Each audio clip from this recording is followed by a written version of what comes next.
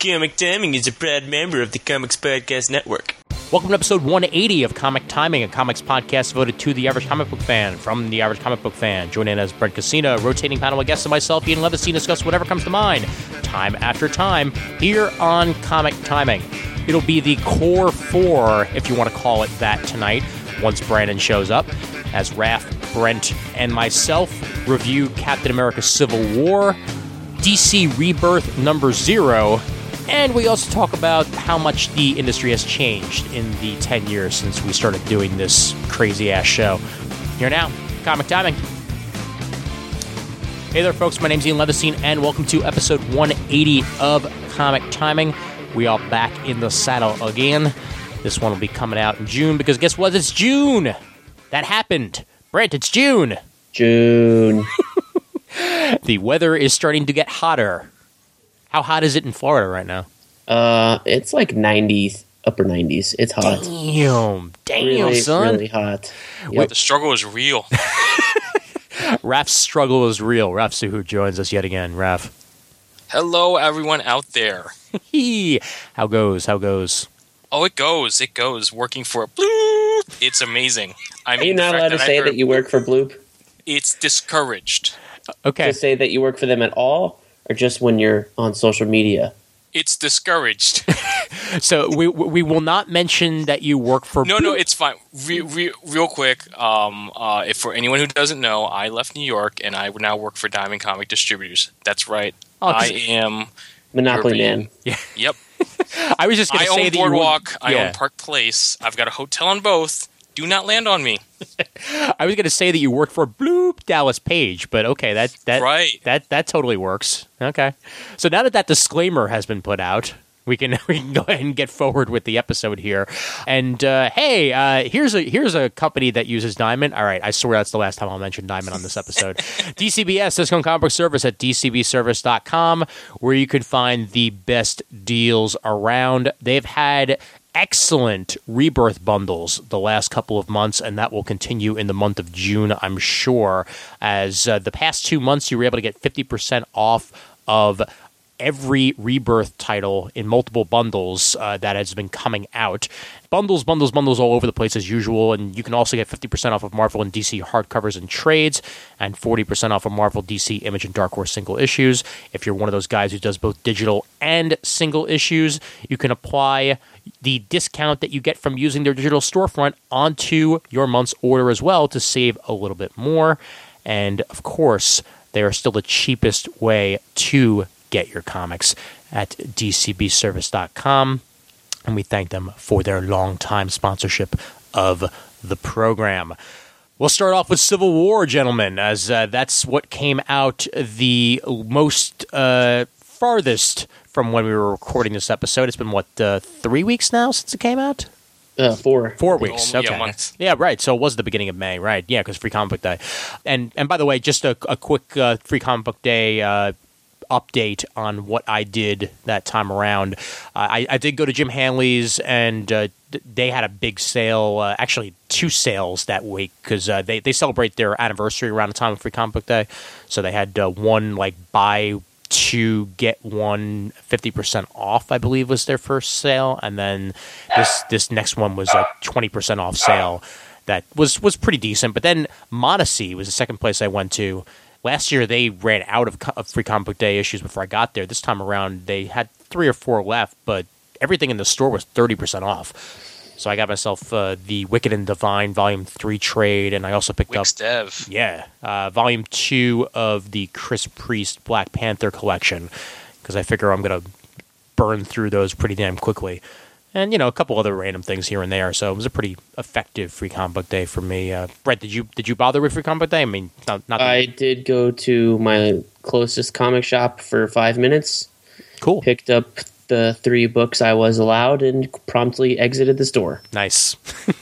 Did they have any signings or anything for it, or any special deals? Not when I was there. Nope. Okay. And I don't think they did. Cool. What'd you pick up anyway? The 2 Marvel items and Judge Dredd. Okay, yeah, I got the Bob's Burgers, the Marvel, and both Marvels, and I think I also wound up with the Archie Free Comic Book Day issue, which I'm looking forward to reading because that Archie stuff looks kind of cool. Raph, did you do anything for Free Comic Book Day? I slept in. Good. No, I mean seriously. Well, okay, so let's put it this way. So it's been 2 years since I left Midtown. Yes. When I left Midtown, the last month I was there, They still haven't fixed the hole, by the way, when you ran out. No, there's still a raft-shaped hole in the ceiling. well, hey, they never replaced me, so I am technically your reigning, defending Midtown Comics Times Square floor manager. So that's my title. I get to keep Snap. that for life. Wow. But yeah, no. What happened was, I left June. So my last month was Free Comic Book Day. I had to set up Friday night. They close at midnight, so I was there till like 1 o'clock in the morning.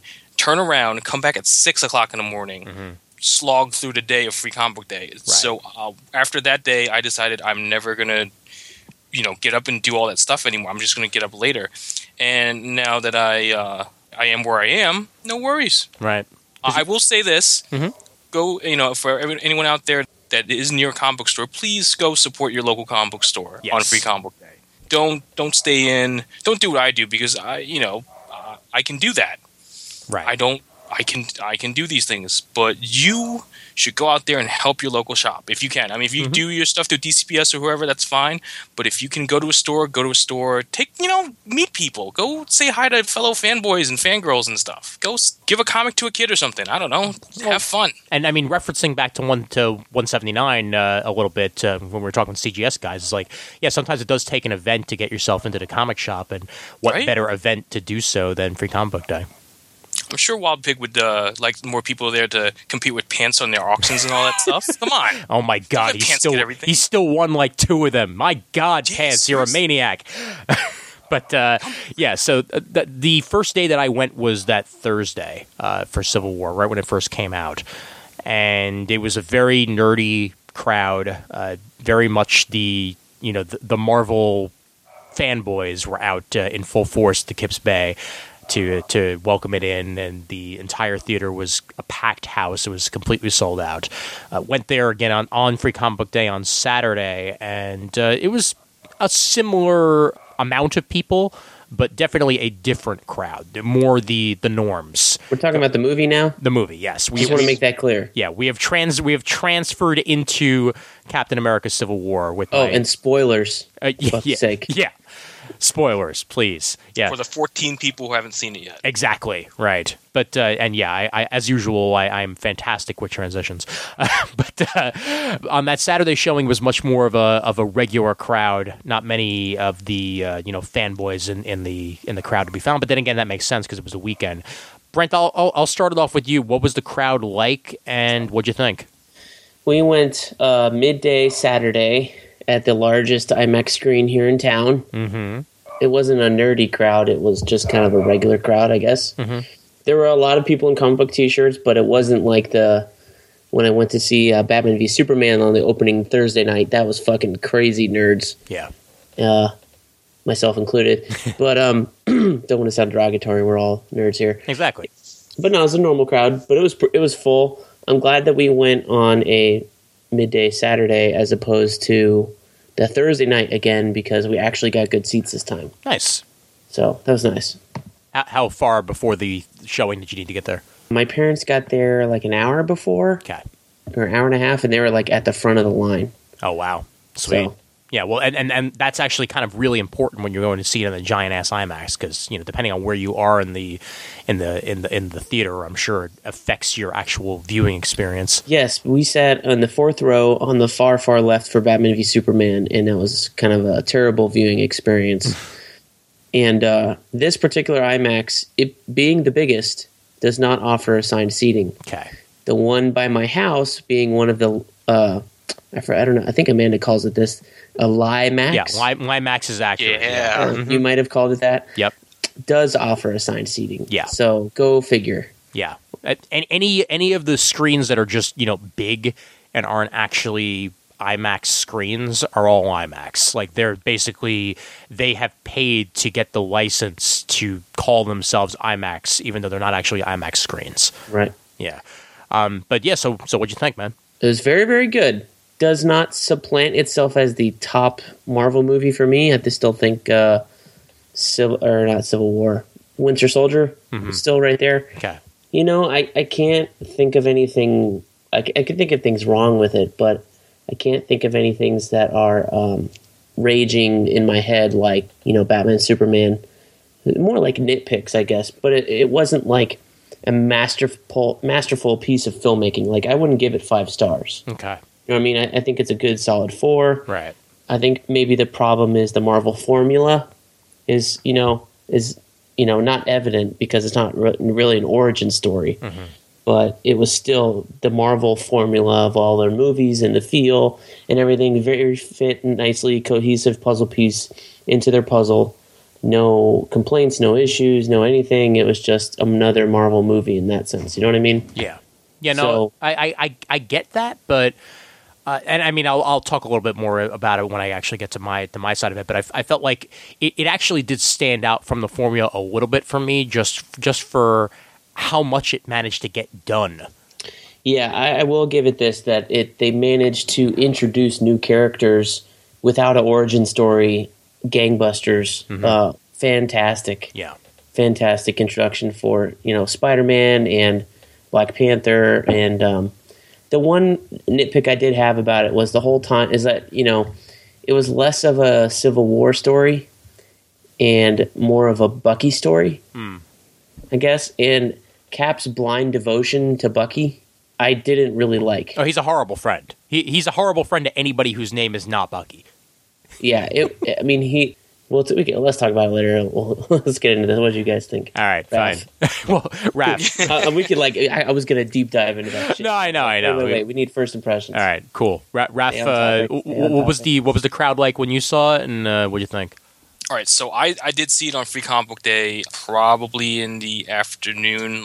So yeah, we went to the mall like 45. We went to the mall further away, like 45 minutes away. Mm-hmm. We actually wanted to go to 3:30. We got to the 2:45, and it was the bigger screen. Cool. So we went out there. The crowd was it's weird. I maybe because I don't do Thursdays anymore because I can't do Thursdays because of my situation. Right. It was very family. Like lots of parents bringing their kids, lots of really casual fans. Like the people that wear the T-shirts that aren't like, oh my god, it's Civil War, I can't wait, oh my god, like I was, right? Because I even Tammy was like, in the car I was getting giddy, so but that's what we do. That's what we love this stuff. That's how we react. But right. Mostly very relaxed crowd. One thing that I really enjoy about Baltimore area versus New York is no need to line up like 2 hours beforehand because the lines are almost non-existent. Okay. Like I said, we got there 2:15 for a 2:45 showing, I think, and we were like the second and third people in line. Wow, jeez, yeah, holy crap, right?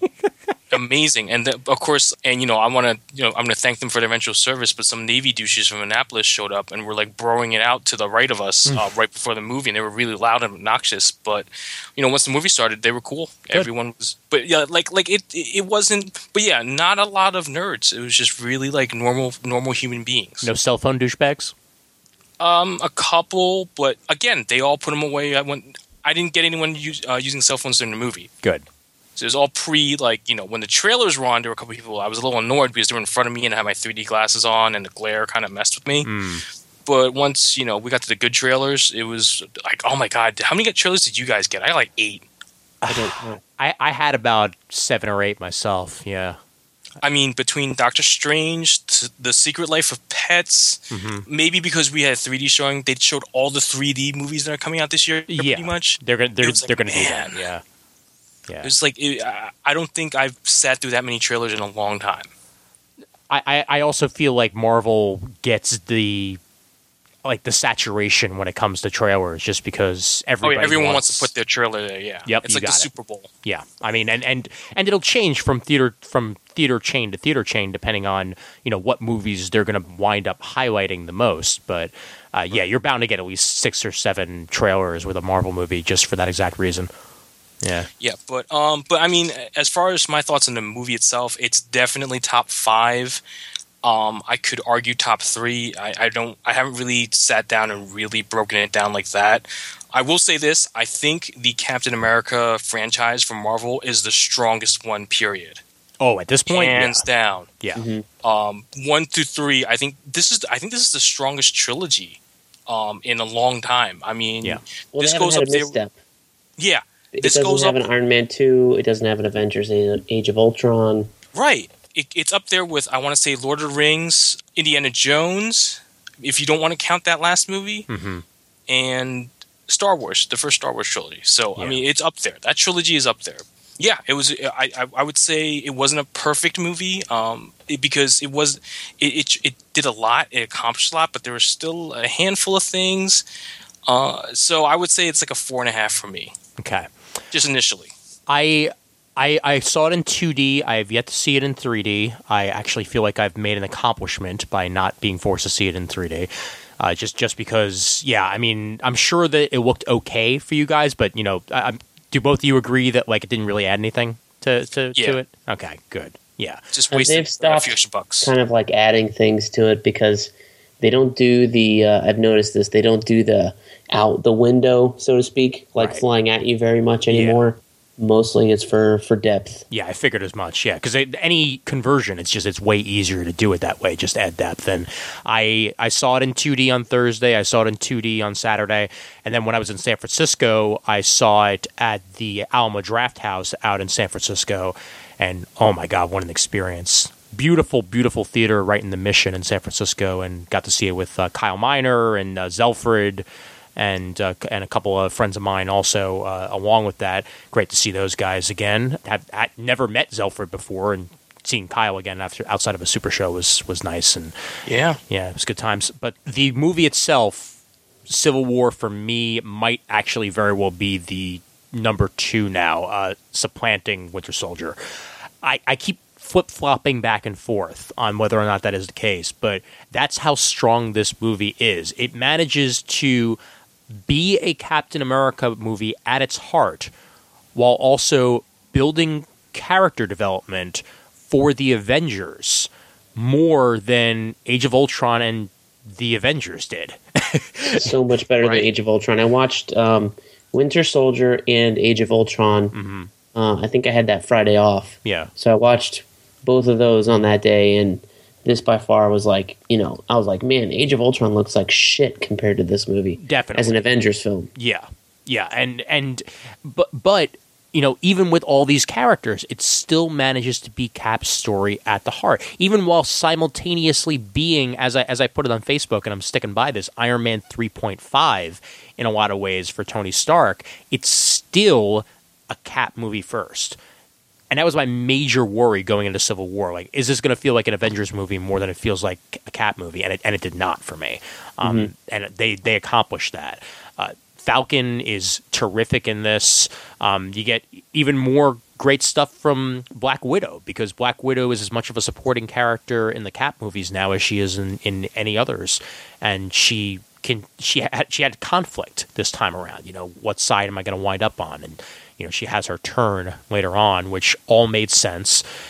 Tony in this is the foil that I wanted him to be in Civil War. And while I will agree with you, Brent, is that it's a Bucky movie as much as it is Civil War, I kind of felt like they melded the two storylines very nicely. Like the conclusion of the Winter Soldier Brubaker arc, combining that with the heart of Mark Millar's Civil War, while also getting rid of some of the stupid baggage of Civil War.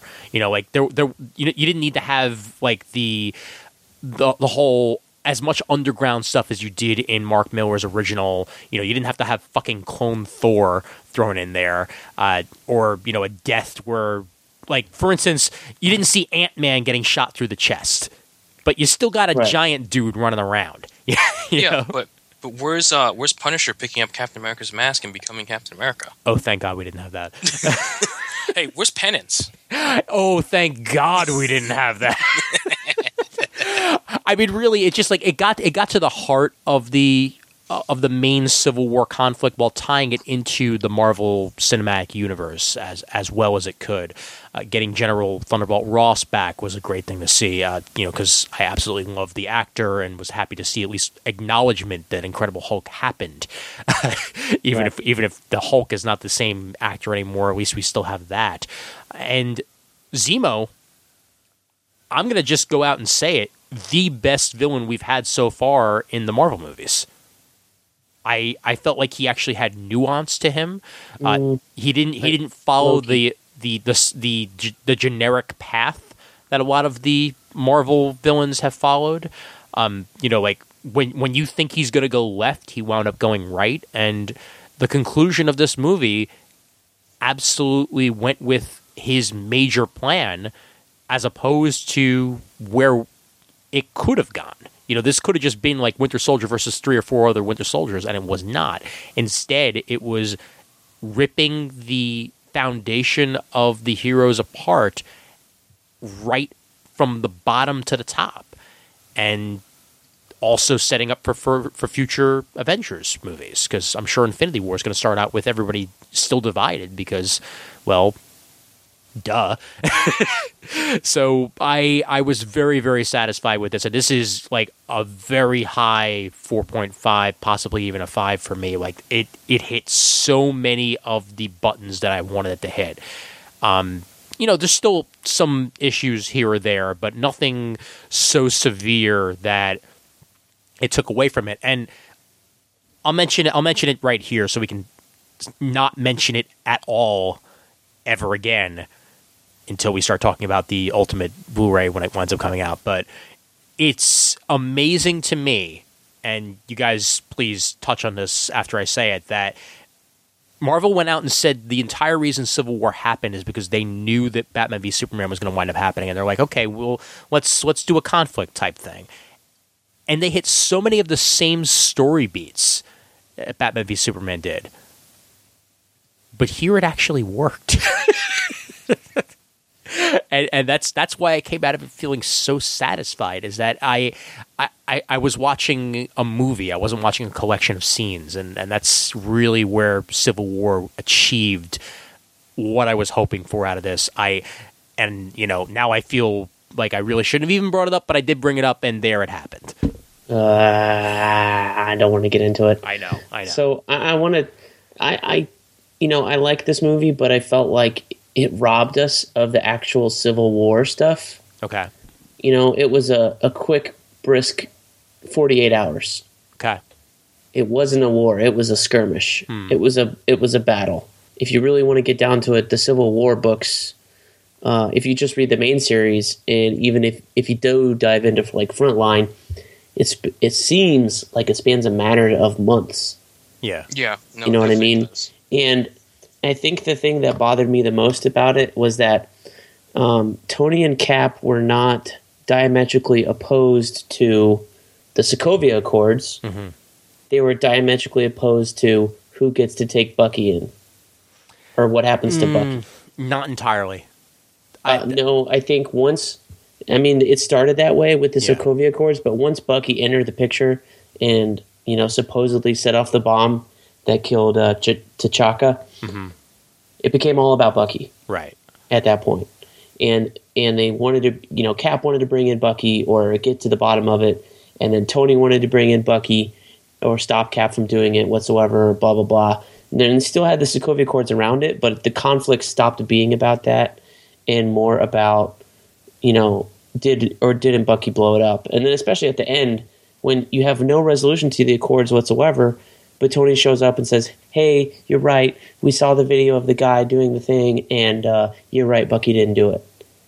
You know what I mean? So just completely diffused. Like the Civil War aspect of it was just there's an excuse to have them fight so that they could do something like Batman v Superman at the same year. Well, the Accords are still in effect, and I think that they made that pretty clear that that's still going to be an issue to deal with in future movies. Is that I feel like Bucky was a building block as part of Civil War, as opposed to Civil War happening around the whole Bucky thing. Mainly because, Captain America is disillusioned after Winter Soldier, obviously, because, well, he just saw the entire SHIELD organization be a front for Hydra. Why is he suddenly going to wind up trusting even the United Nations to put the best interests of the Avengers at heart and basically tie his hands when he feels like he's needed?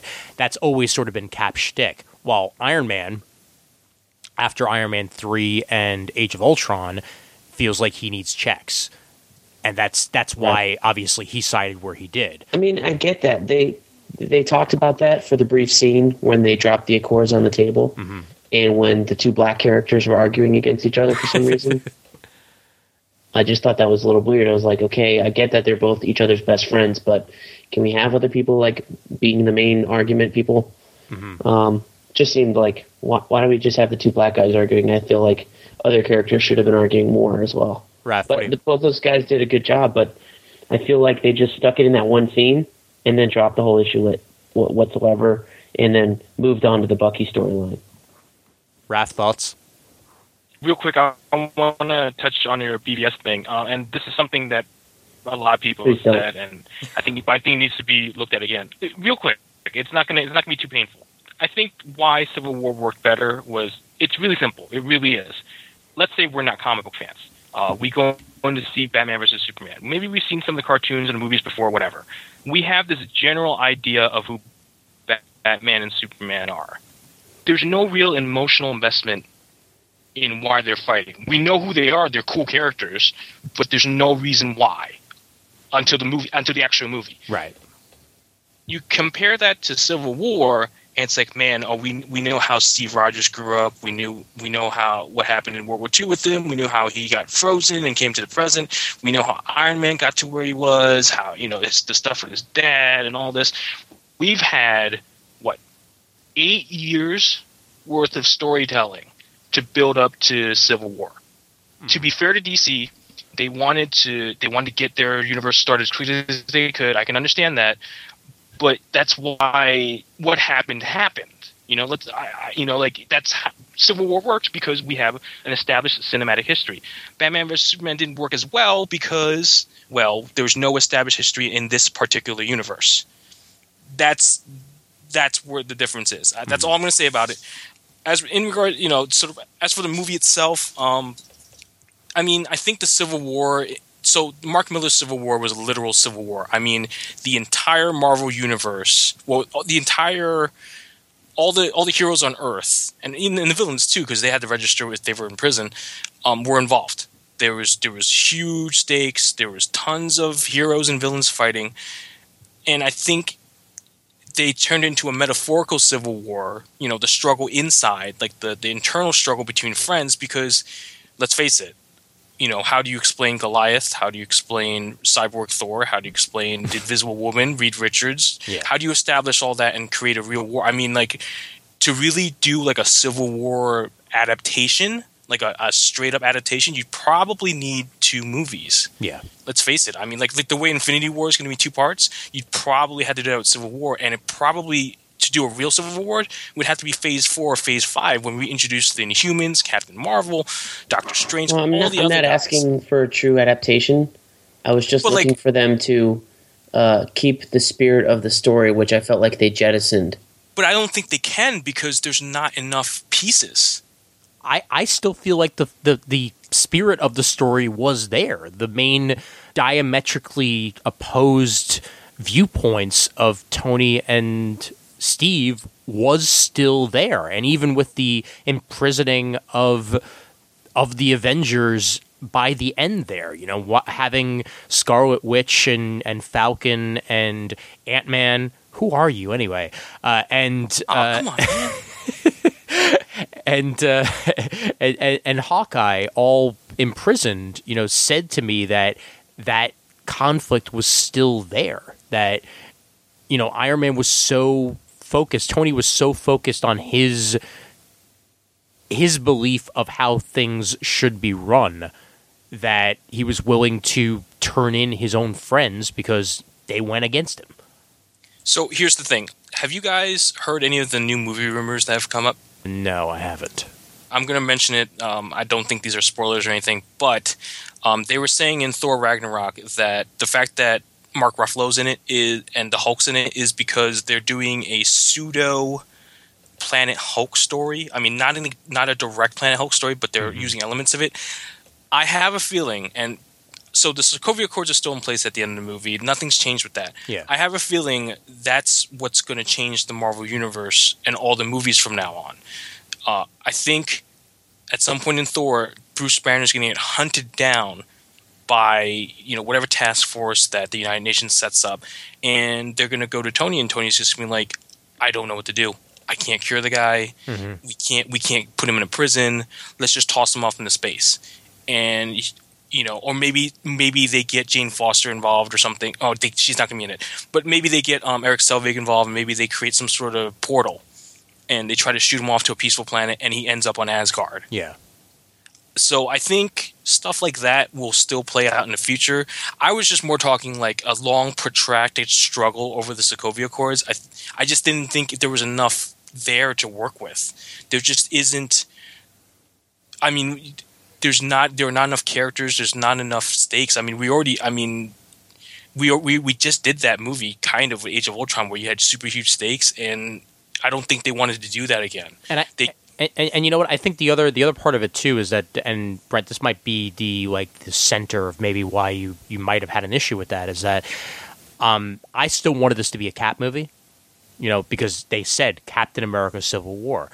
Had it actually been called Avengers: Civil War, then maybe you would have wound up getting a little bit more of what you were looking for there. But frankly, I was perfectly okay with this still being a Cap story at its heart. As opposed to just being about the conflict. So that could potentially change things, perhaps in your benefit. I mean, what do you think?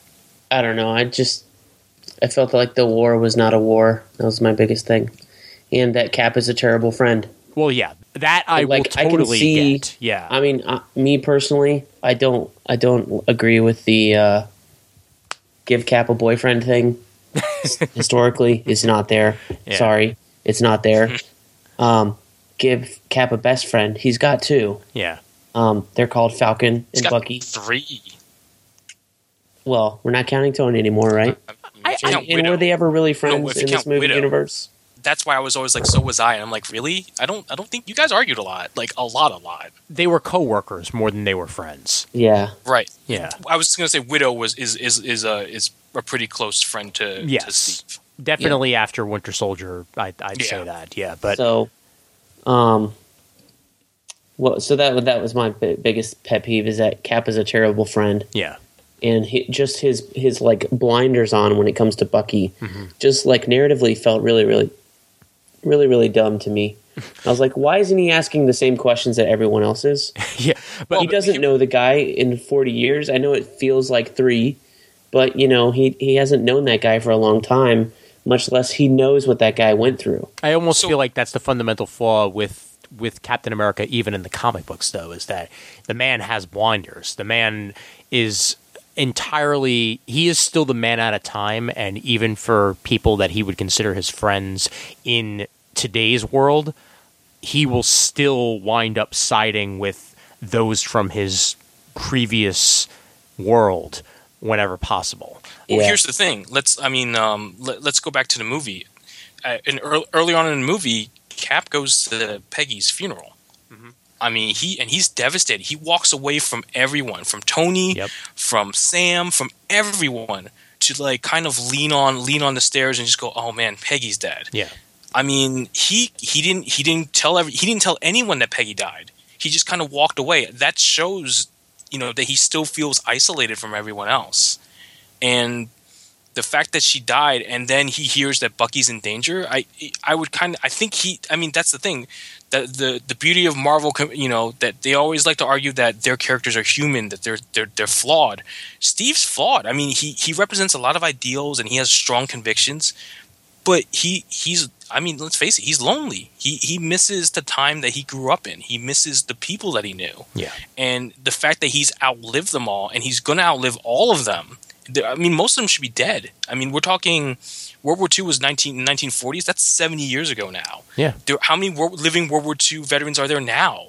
I mean, it's got to affect him. It's like if one of us like got frozen and woke up and found out everyone they knew was dead. I mean, it's devastating. Somewhat related to what you just said, Raph, and I freaking love this. I posted a video to Facebook that I'll probably also share to the Comic Timing Facebook feed just because I'm mentioning it here.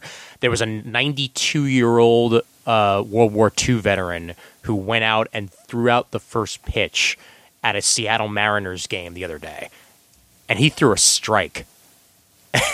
Well, yeah, goddamn Greatest Generation, man. Yeah, but to think of how he is probably one of the few left who could probably wind up even being at a celebration like this, because he's 92 years old, so most of the people that he knows are probably already dead. Just Cap's people are way dead.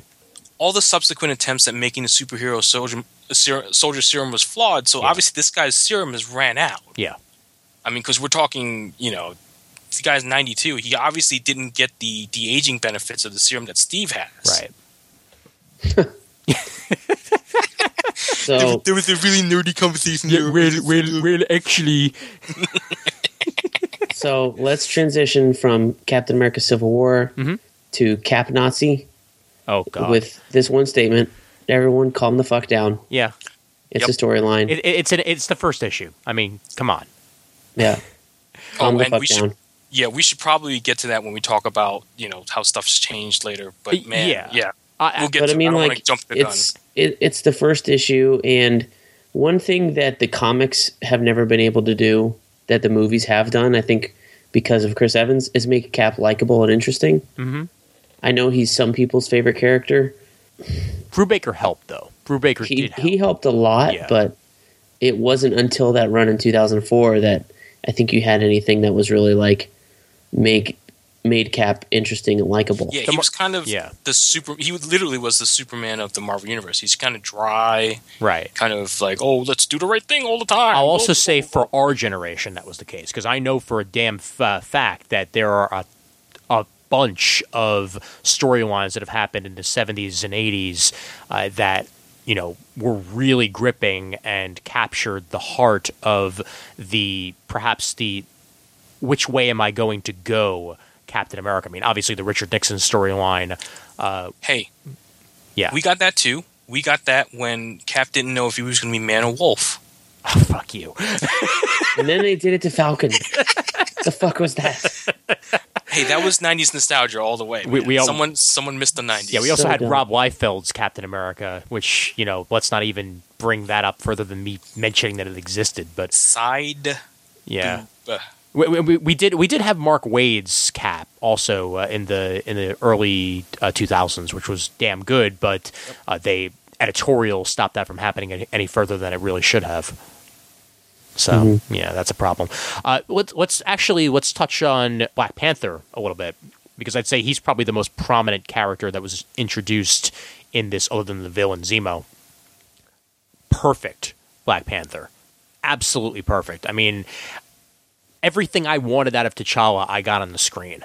Like he felt regal, he felt determined, and he also felt conflicted because, in this we have the death of his father T'Chaka, and yet he's immediately flung into what should be the role of a king, but he feels like before he can take that on, he has to get vengeance for his father, and, he thinks it's going to be found by getting rid of Winter Soldier, but, big shock, it wasn't him. But I freaking loved Black Panther in this. Brent, agree? Agreed. Yeah. Have you read a lot of Black Panther? Nope. Okay, all right. Just anything I read was Reginald Hudlin. Oh, you poor baby. God. If you wind up getting unlimited, dude, you got to read some Priest. I mean, I've looked at the Priest trades that they were all on sale or something like that when the movie came out on Comixology. Yeah. I just don't like Texiera. That's fine. The art, at least in the first couple preview pages, and I even went to the issues and looked at that shit, and I was like, I've never liked Mark Texiera. I don't know if I can get over it. He's not in it for the long haul, though. Teixeira, we're I mean, meeting. Teixeira only really does the first, I think, 12, if I remember correctly. I don't know. I looked at a lot of the volumes and issues and stuff, and it looked like they didn't have very good artists. I know people like Teixeira for one, but other than that, like the covers look amazing, but Yeah. the interior art just isn't grabbing me. So Yeah, fair enough. I mean, I know you're more of an art person than you are a writing person half the time, so that makes sense. Yeah, but I mean, I'd still say like if you're willing to let it go, art wise, give the writing a shot and let me know what you think. Even if you just wind up getting like unlimited for a month or something like that, like read like 6 or 7 issues and see how it goes. I mean, for fuck's sake, Chris Priest wound up finding a reason to incorporate the Jack Kirby like Happy Pants Black Panther, as he put it. The Technicolor has nothing to do with anything else Black Panther ever Jack Kirby run, because that was when Marvel was like, yeah, Jack, you can do whatever you want. Continuity be damned. Back in those that was the bright green and very Kirby designed. I will say the CGS spotlight on Black Panther did get me interested. Oh yeah, yeah. No, I know that a lot of that stuff probably reads like Chris Claremont, so yeah, I don't know that I could get through that. Actually, God bless Chris Eberly. Yeah, I'm more interested in it now after listening to that. I'll say that much. But Raph, what'd you think? Of Black Panther, he was absolutely perfect. You're right. I mean, he is everything I imagined he should be. Mm-hmm. And so I've heard of Chadwick Boseman's work plenty of times. Like I haven't seen 42. You got to see 42. I really do. Yeah, I know. As a baseball fan. So underrated. Get On Up was fantastic. Yeah, and so I've heard all these things, so I was very, very optimistic. But man, he even blew my expectations away. Yeah, I thought because I mean,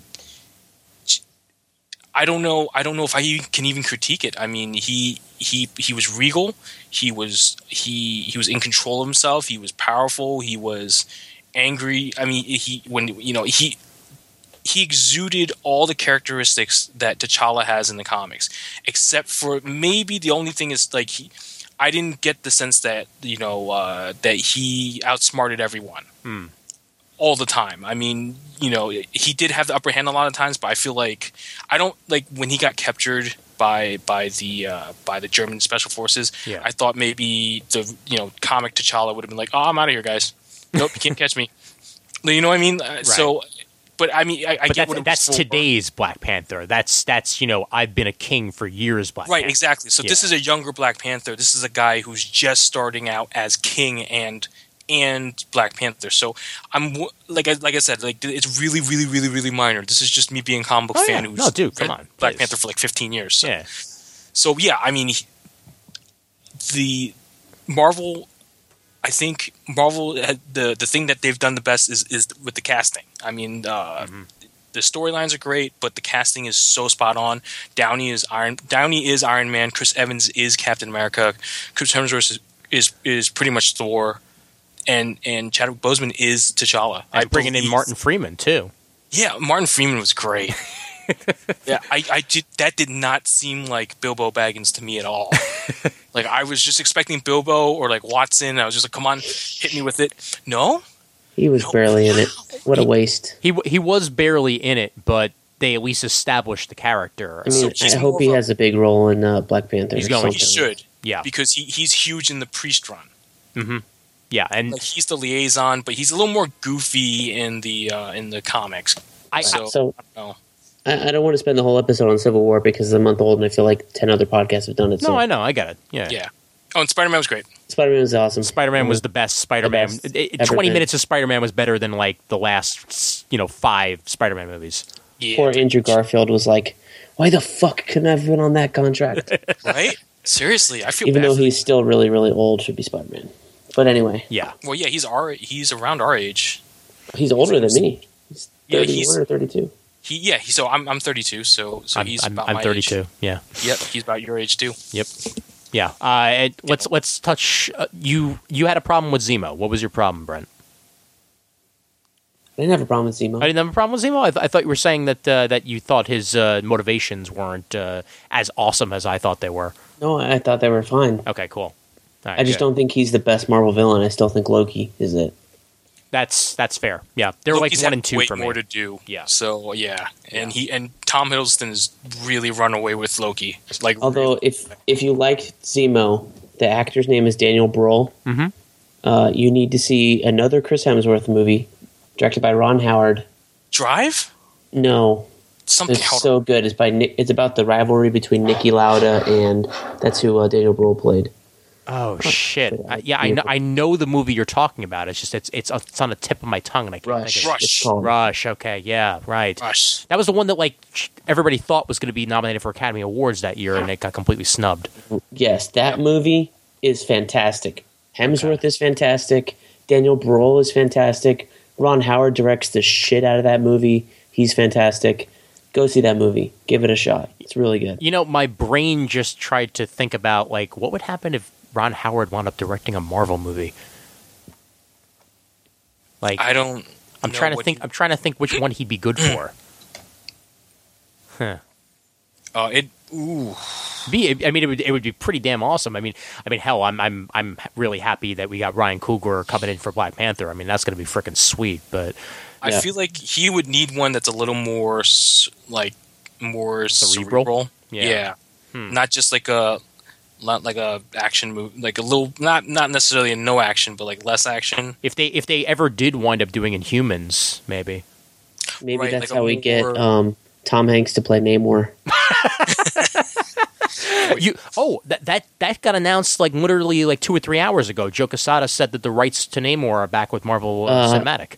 No, that was announced last week when the podcast came out on the podcast feed. Oh, really? It just got it on the YouTube feed today, and people started paying attention to it. Ah, gotcha. Okay. So I'm a subscriber to the podcast feed and the YouTube channel because Who's sometimes one's quicker than the other. Fat Man on Batman, Oh, With okay. Kevin Smith. Gotcha. Okay. which is a great show on YouTube, great podcast. I'll check it out. Kevin Smith does great interviews. Definitely worth checking out. His oldest episodes are like one-on-one interviews with Scott Snyder, Greg Capullo, Frank Miller, Kevin Conroy, Bruce Timm, Paul Dini, et cetera, et cetera, et cetera. Really good, in-depth, how they got to where they were, insights behind it. It's great stuff. I went to a live recording comic book club right before I left for San Francisco, and I got to take a blurry photo with the Riddler from Gotham. Yeah. Yeah, fuck that guy. Why? Oh, I mean, fuck Gotham. Well, fuck you. I'm 4 episodes behind. I can't bring myself to watch the Azrael episode. But the Azrael shit was actually pretty damn cool. I still have problems with Gotham's timeline, and all the villains will be so don't old even, and gray-haired by the time he becomes Batman. Trust me, I am of the idea now, and others have theorized this, and I completely agree with it, is that we're never going to get a Batman in this universe. Just be okay It's with Smallville. I know. No, it's not even Smallville. It's a Gotham where you don't need a Batman. You know, it's Commissioner Gordon's show, and I'm perfectly okay with that. Yeah. You know, but the Order of Saint Dumas, I think they did a pretty cool job with that, and then the Court of Owls also is being Oh, worked no. in. They will ruin that, too. They're not ruining shit. I enjoy the show. Okay.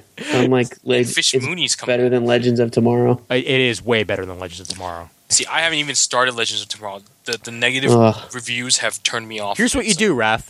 Ignore everything but the Jonah Hex episode and the finale, and you're good. We That have Jonah all Hex episode episodes was of where I DVR. turned off because I saw the guys in paintball masks and paintball vests Yeah, being the future soldiers from the Time Masters. yeah. And I was like, fuck this. All right, fine then. The second to last episode and the finale. That's it. That's all you need. Yeah, watch the beginning and then skip to the last two. Yeah. You're done. Yep. That's fine. Yeah. It sounds like it sounds like they just didn't have the budget to really do what they wanted to do. No, Stories. yeah, absolutely not. Well, you know what? We're spoiling things on this, so why not? Did you watch the finale of Flash, Raph? Yes. Okay, all right. Well, then Oh, God, yes. the finale of Legends of Tomorrow furthers the whole where they're going next. Justice Society of America. I figured. Yeah. Our man shows up. Yes. Yeah. Okay. I heard about No, that. Suits shows up. Oh man. Wait. Patrick J. Adams from Suits. Yeah. Suits is Our Man. Yes, he is. Oh Young man, Suits, okay, not that's Harvey. it. Yeah. Legends, the kid that lies. Yeah. So watch not the Spirit. premiere and watch the last 2 episodes. That's all you freaking need. Yep, Oh yeah, pretty so much. I didn't realize this, but because I haven't watched the Spirit, but Harvey is the Spirit. Yep. Yeah. That I didn't, because I tuned out the trailers whenever they came on, Hey. so I never really paid attention. Give me a tie and it better damn well be red. I mean, I know the line, I just never listened to the voice, so that was a revelation for me when I saw that. So Yeah. just thought I'd throw that out there. Yeah, the problem with Legends of Tomorrow is that it never meant anything. Right. Okay. Like I was taught, me and Jim talk about these shows constantly at work. Mm-hmm. And the thing I told him with Legend of Tomorrow is like, it doesn't make any sense because they go back in time and you never see the timeline change. Yeah. So what's going on? How- And then you get to the 3rd episode, spoilers, the Time Masters are like, oh, all of this was preordained. We were maneuvering you. So it's kind of like that feedback loop in Game of Thrones. Mm-hmm. It was always meant to happen that way, et cetera, et cetera, et Well, cetera. speaking of which, do you think that Arrow's timeline is going to wind up changing with Flash's timeline? I don't know. I kind of would like to have them have a season of him as mayor because Yeah. I really like that 1 year later run in the comics, Right. but I don't know how they're going to do that. Yeah. I don't know if all the series are going to jump or if it's just Flash, Yeah. because I feel like by the mid-season finale of Flash season 3, he's gonna have to go back to that moment in time where his mom gets attacked Oh, yeah. and be the Flash in white that tells Barry to stop. Right. And then the second half of the season will be something else. I don't know. Yeah. I was quite literally screaming at my television, "You idiot! What are you doing?" I was dumbfounded. I was like, "Oh shit!" Yeah. Like that finale, and me and Jim are in agreement on this. Was kind of a letdown. Let's race, Barry. Yeah. Run, Barry, run! Yeah. I'm the Candy Man. Jay Garrick was the best part of that final episode. Yeah, Yeah, and he has his New 52 Earth 2 outfit. Yep. Kind of. Yeah. And a helmet. Yeah, and the helmet. All right. Any final thoughts on Civil War before we transition? nope. Nope. Okay. 5 out of 5 would visit again. Yeah. Actually, the only other thing about Civil War that I will wind up bringing up is I look forward to seeing how this is going to be resolved. That's it. You know, whether it be in Infinity War or whether it's brought up before that, I'm looking forward to it, and Doctor Strange better be good. Okay. I will say that in S.H.I.E.L.D., unlike Winter Soldier, where they actually did a plot line around it, Yeah. it was kind of like when Age of Ultron came out, and they were like, Ultron trashed Sokovia. Oh, shit. In S.H.I.E.L.D., it was, the Sokovia Accords were signed. Captain America trashed something else. Oh, shit. And then they were like, back to Hive. Yeah. We're Well, going to get Brett Dalton. They, Nathan Petrelli came by and he was like, you gotta show me your Inhumans and what they can do so we can register them or whatever. Oh, Yeah, yeah. that was one episode. Okay. Yeah, it was, no, it was like half an episode. Half an episode. I have like 4 or 5 episodes to watch, but it's going to be on Netflix in like 2 weeks anyway, so I'll wind up catching up there because I took it off the DVR. Like, I don't actually care that much anymore about Agents of S.H.I.E.L.D., but I still want to catch up. Now First that half we was know better. it doesn't mean anything, Mhm. Yeah, you can binge it like anything else. Yeah. All right, cool. That works. Shit, man, I still have 2 episodes of Daredevil to watch. I'm hoping Supergirl comes on Netflix before season 2, so I can watch that. It might now that it's CW. CW, yeah. I mean, I know if it's CW, it'll be on Hulu, but I have not watched any of season 1 yet. 4-way crossover. Woo! Come on, At man. least we don't have to buy a book and then collect extra miniseries that we don't usually get. You know, like that's the beauty of TV and movie crossovers. You don't need to spend the extra money. Yep. Hey, speaking of crossovers and speaking of books that came out, DC Rebirth #1 or #0, whatever number it was. Number one. It was number 1. Okay, it's hard to keep track. The very last book we're going to see written by Jeff Johns for quite some time, but this was the reset. This basically the, oh God, we fucked up by not having Legacy be part of the DC universe. But wait, it was the plan all along. And that's what this issue sets up, is where we're going after this. And this was the best issue of a DC comic I have read in the last 5 years. Well, you have not been reading Scott Snyder's Batman run, so you are forgiven, sir. I am not. I will wind up reading it eventually. In fact, I'll just get the now.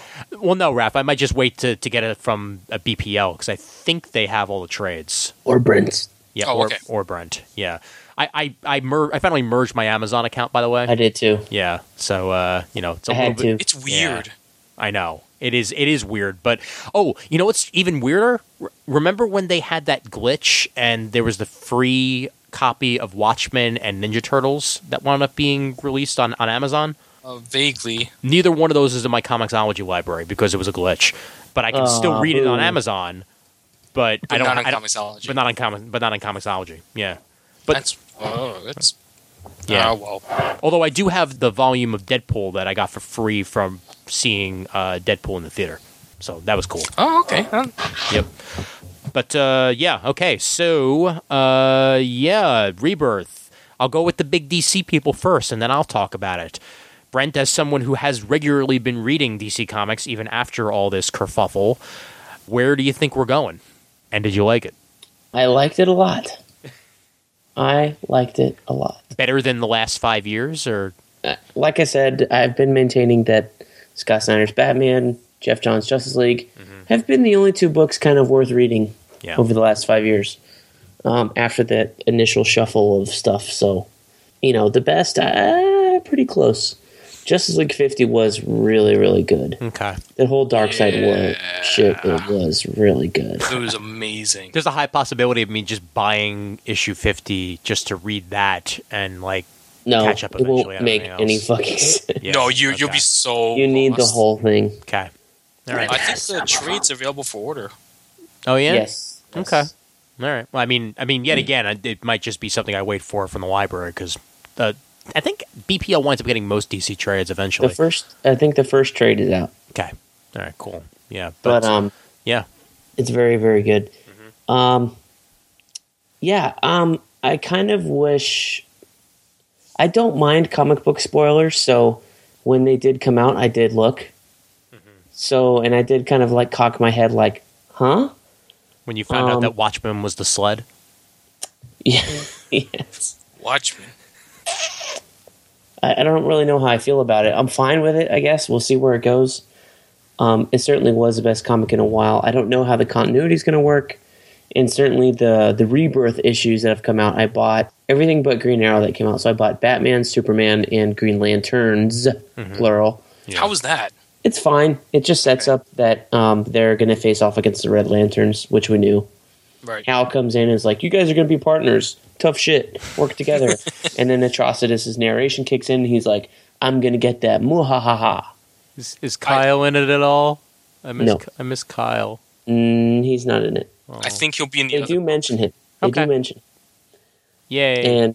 And there's some interesting things with another Lost Guardian. I don't know where that's going to play into. God. How many He's Lost got a- Guardians are there at this point? He's got a box.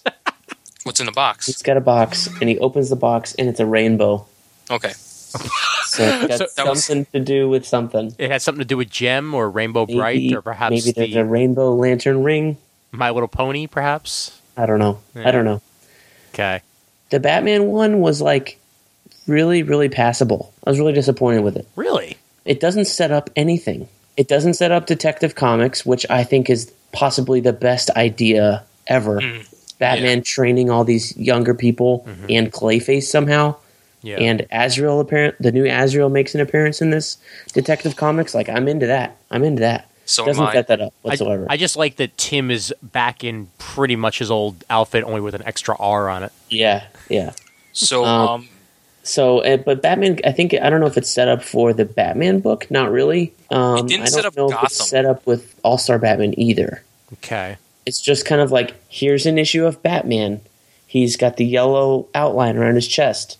Owen, the black kid, gets a yellow costume. right, and the no real name. Robin kid. He becomes Robin. That's the only thing Nope, they really he's said. not a Robin. He's not a Robin. Oh, okay. He says, you're not Robin. I'm doing something different. That's Doesn't right. give He's him a a code name, but gives him an ugly yellow suit. Yeah, it's not a good suit. It's another bird, I know that. It's just not Robin. He'll be the canary. No. Oh, wait. Well, one of the future Tweety stories, they wound up saying his name at one point, and I think that's the name they're sticking with. I don't know if this was Future's End or whether this was something else, but so that was kind of disappointing. The best one that I read out of the four that have come out, I didn't read Green Arrow, was the Superman. Directly deals with the fallout of New 52 Superman dying in his last issue, Superman 52 that came out the same week as Rebirth and Justice League. I read that just to see how he died. Okay. Basically, but you don't need to read that to read Superman Rebirth #1. All right. Just go in knowing that he died. There's this other old 52 Superman in a black costume with a beard. Right. And they basically established that New 52 Superman's not coming back. And you could kind of go from there. At least not anytime soon. Well, okay, so No, right.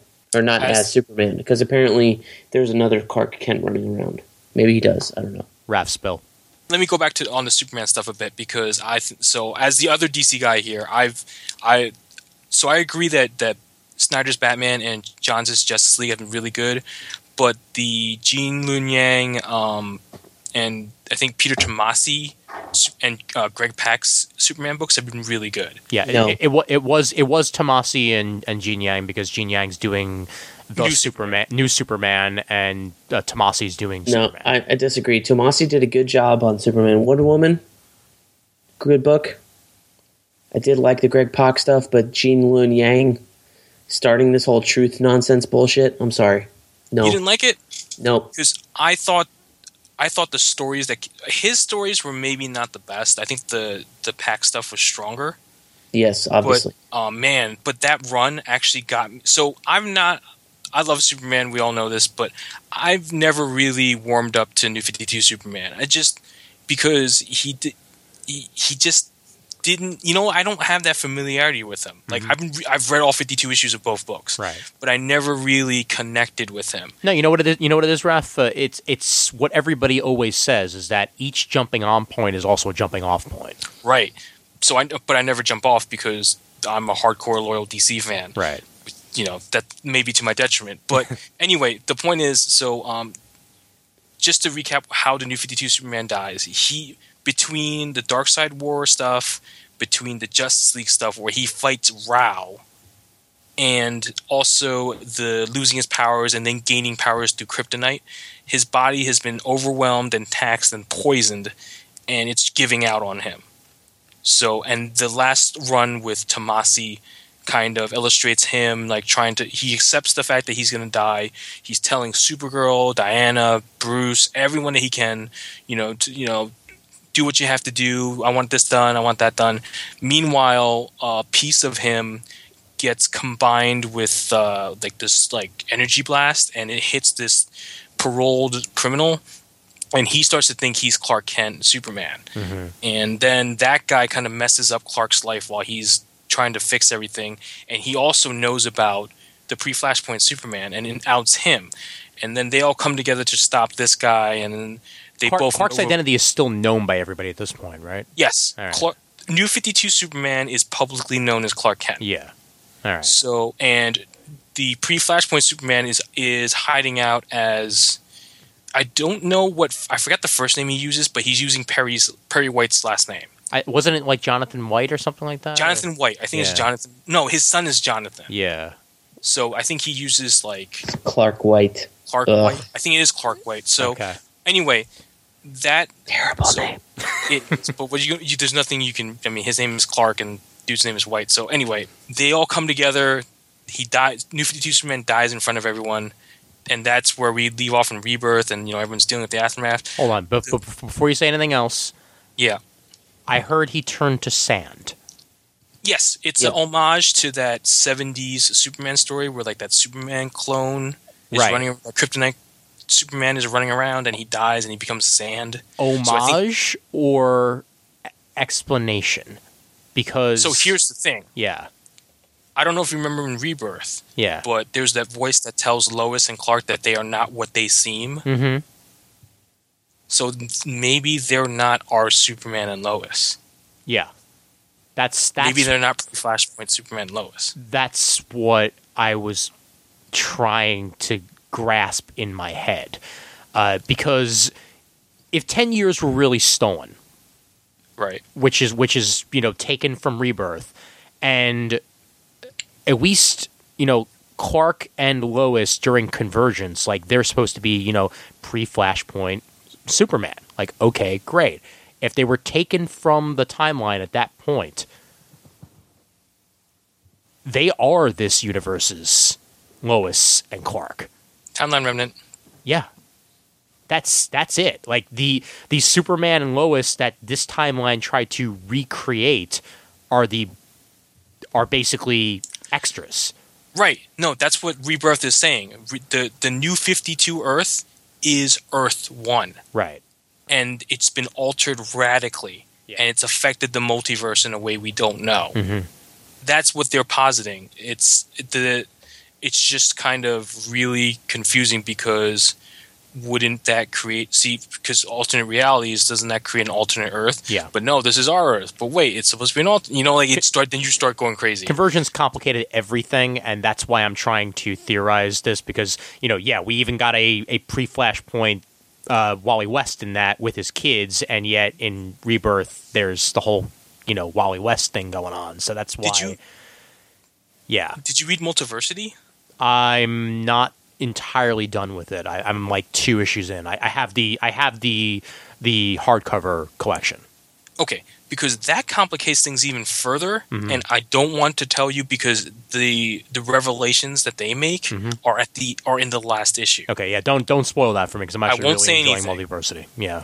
But if you try to take that and Convergence and Rebirth into account, your head is going to explode because no one agrees with. They don't agree with each other. All right. They try to. I think Johns is trying to marry the two, but I'm not 100% on that even. I mean, look, Like- look, guys. I mean, really, Brent. There's only one explanation for this: hypertime. Boom. There we go. Yeah. Ah. But real quick on Superman Rebirth #1, they really tugged at my heartstrings because what they did was so Lana is trying to get Superman's ashes from the memorial, and our Superman's there. I'm just gonna call him our Superman because that's my Superman. Right. As far as I know, he runs into her and she's like, "You were here to grab his ashes. What are you Hipster doing?" Superman. Right. Hipster Superman. Hipster Superman. He's got a beard. He's got he's old though. Okay. No, you have a beard. You want to call yourself a hipster now, Brent? No, probably not. Yeah, And exactly. he's also unironic about everything. He's earnest. Yeah. Because he was even commenting how this new universe is different. It's more cynical, more darker. But anyway, so Lana's upset that Superman doesn't want her to remove his ashes because he thinks he's going to come back from the dead because it happened to him. Sure. And they recap Death and Return of Superman, and just seeing all those scenes again, and seeing the Eradicator, and seeing long-haired Superman, not mullet Superman. He has a full. It's not business in the front, party in the back. It's all party. Okay. Doug Von Kay basically summarizes Death and Return of Superman. And it just made me, and I had the Death of Superman trade right in front of me at work too, and I was just like, it just made me like well up because I'm like, man, this is my time. This is pre-52 Death and Rebirth of Superman, right? Right, That's he's recapping? recapping his own death. I got you. To Lana. Okay. So, all right. And then they finally make peace with the fact because they go to the fortress and try to find the regeneration matrix that he had. They can't find it. It's not in the records. It doesn't exist in this world. So he's just like, all right, I guess he's dead. I guess I'm going to take his because place. Dr. Manhattan created this world without one. Yeah. So it's just so yeah. I mean, man, it just tugged on all my heartstrings. Like they were like, hey, look, Raph's a hardcore Superman fan. Let's go into his brain and see what he wants. The only thing that was missing was Electric Blue and Electric Red Superman. I swear to God, if they bring back Electric Blue or Electric Red Superman in any way, whatever that book is, whenever you ask me what the book of the year was, I will name that book, and I don't care how bad it is. Hey. I mean, technically, an energy version of Superman just killed Superman, so that's right. So Right. Electric Blue Yellow. Electric Yellow just killed Superman. You're not going to get Electric Blue. Pikachu version of Superman. Dr. Manhattan is like Super Saiyan Electric Blue Superman. Oh God. So I mean, but my point is, Electric Blue and Red Superman are terrible, and I'm the only person that likes them. We are aware. Yeah, well, you're also talking to the world's biggest Azrael fan right now. So Hey, that's... well, the world's second biggest Still Azrael more fan. respectable than Electric Blue Superman. Yeah, That's no, true. totally. Because Azrael had a real run and he had a real story. Kyle Rayner's crab mask for the win right here. All right. We are the most hardcore late '90s kids I think that we know. I'm sorry. Ben Reilly said what? What? Oh, Ben Reilly, Kane, the Jackal. Man, I read that entire Spider-Girl run by DeFalco just because it reminded me it existed. Yeah, that I remember. That's one of the things we bonded on 10 years ago. Yep. Nudge, nudge. Hint, hint. Yeah, we'll get there. But well, let me. I'm trying to lob you a softball. Oh, I know you are, dude. It's just I haven't even talked about Rebirth yet. So that's fine. So, what did you think of it? Okay, so as someone who very publicly gave up DC Comics, except for like 3 or 4 Convergence issues, and I still have the entire run of Lois and Clark sitting there waiting to be read, which I'm going to get to on my long pile of things eventually. Really good, by the way. I know it is.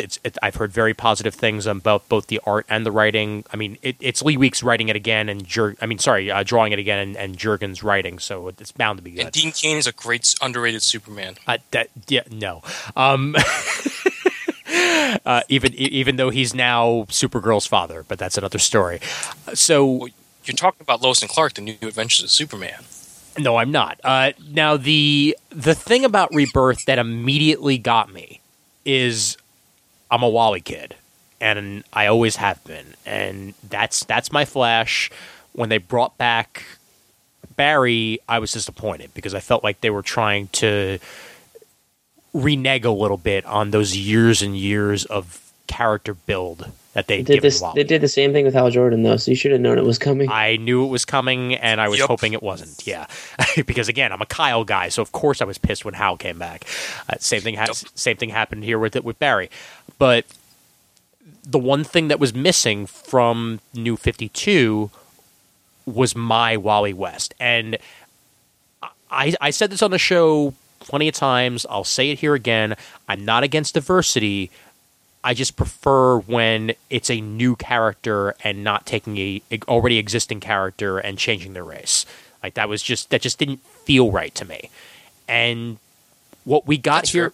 Well, go ahead, Ref. What were you going to say? No, I mean that's fair. I mean, I won't get into the internet rage storm that I was in the middle of a couple months ago, but I can understand that point of view and I can respect that. Right, and that's all. That's also the difference between cinematic universe and comics itself. Right there. You know, like I'm sorry. What internet rage storm did you get yourself into? Did I miss this? You know what? Just go ahead and recap real quick, and we can go on. So yeah. 2 sentences.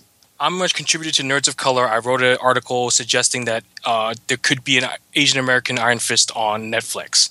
Oh God! And I got So when they announced Finn Jones, I got everything like, yeah, whoever thought he should be Asian that clearly doesn't read comics. And I'm like, dude, I've probably read more comics in the last month than you will ever read in your lifetime. Do not talk down to me. And people kept doing it. And I'm just like, dude, you do not know who I am. Yeah, clearly you're the juggernaut bitch. Yeah, I am the juggernaut of comics, man. Come on now, you can't stop me. What I will end this part of the conversation with is actually I would have been much happier with an Asian Doctor Strange than I would have been an Asian Iron Fist. Yeah, and that's fair. You know what? But you know what? Danny Rand is a blonde-haired, blue-eyed white guy. Yeah. It's okay that they made him a blonde-haired, blue-eyed white guy. Right. I'm not upset about that. It's part of his character. If they play it right and we still get Shang-Chi that kicks ass, I'll be perfectly okay. I just didn't like the fanboy snark where people were telling me I didn't know what I was talking about. Yeah, that's annoying as shit. No, being talked down to is the worst thing that can happen to you. So I totally understand that. Yeah. But yeah, so Wally, again, they did that with Wally. Was never really on board with it. They brought it into the TV show. Didn't care because it's TV. They could do whatever the hell they want on TV. Right. But I still wanted my Wally. And now I get recognition that this character, with all of his backstory, with all of his many years of baggage even, still exists somewhere out of time. And I was afraid that I would end the issue with them essentially closing the story on this Wally. basically being like, I'm a remnant out of time. No, I don't have my anchor. Oh, no. And then he dies by the end. But that's not the way they went. Instead, one of the most touching scenes in a comic in my recent memory that I can think of was masterfully drawn by Phil Jimenez. And by the way, let me just straight up say that the art on this, so seamless, going from Jimenez to Ivan Hayes to Doug Mahnke, even though their styles are different. Hey, don't forget Brent's favorite guy. Which one? The guy that's drawn Ben Sciver, right? Yep. Ben Sciver, yeah. I mean, even going from that, like their styles are different, but I still felt everything in this issue was had a cohesion to it, like it all flowed. That was one of the most touching panels with Barry reaching out, grabbing Wally's hand, pulling him out of the Speed Force before he could disappear, and then saying, how could I ever forget you? I came pretty damn close to tearing up on that, and that does not happen very often, especially when I'm reading something. I felt like the entire issue, though, in many ways, was an apology. You could read it in Jeff Johns' voice for the issue, was, look, guys, I'm really sorry. Bob Harras had more power than I really wanted him to, and he wound up recreating 90s Marvel here at DC. We apologize. Here's the thing. Yeah. I don't know how that power structure works, actually, because really it's Dan and Jim at the top. Because technically they're co-publishers. I don't know where Jeff stands and all that. Well, I mean, now he's it's different now, but yeah, he wasn't I don't think he was chief creative officer when New 52 started. No, he was not. No, he was. So I think, yeah, he was a quote unquote driving force, if I remember. Like, he didn't actually have a title, right? Yeah. But he was writing Justice League, so of course he could at least say where things were going to go. But he's not editor in chief like Bob Harras is. No, and even now, Bob Harras, is he still EIC? Bob Harras, or is he something else? I want to say yes. I don't think I haven't seen a headline that said Bob Harras let go. So, but also realize we have not heard Bob Harris's name in the press in forever now. So I'm thinking they're waiting for his contract to run out. Yeah, or maybe, well, I mean, let's face it, before he was EIC of DC, he was EIC of Wildstorm. So really, he's got this hole in his back that Jim Lee's arm fits in perfectly. Possibly. Well, he hasn't done like any interviews basically whatsoever. Yeah. Since he took no, that's what I'm saying. He's not a real person. He's a Dan and Jim. Puppet. He's just a puppet. He's a muppet. He's a literal puppet. He's not a I'm just saying. But I am a puppet.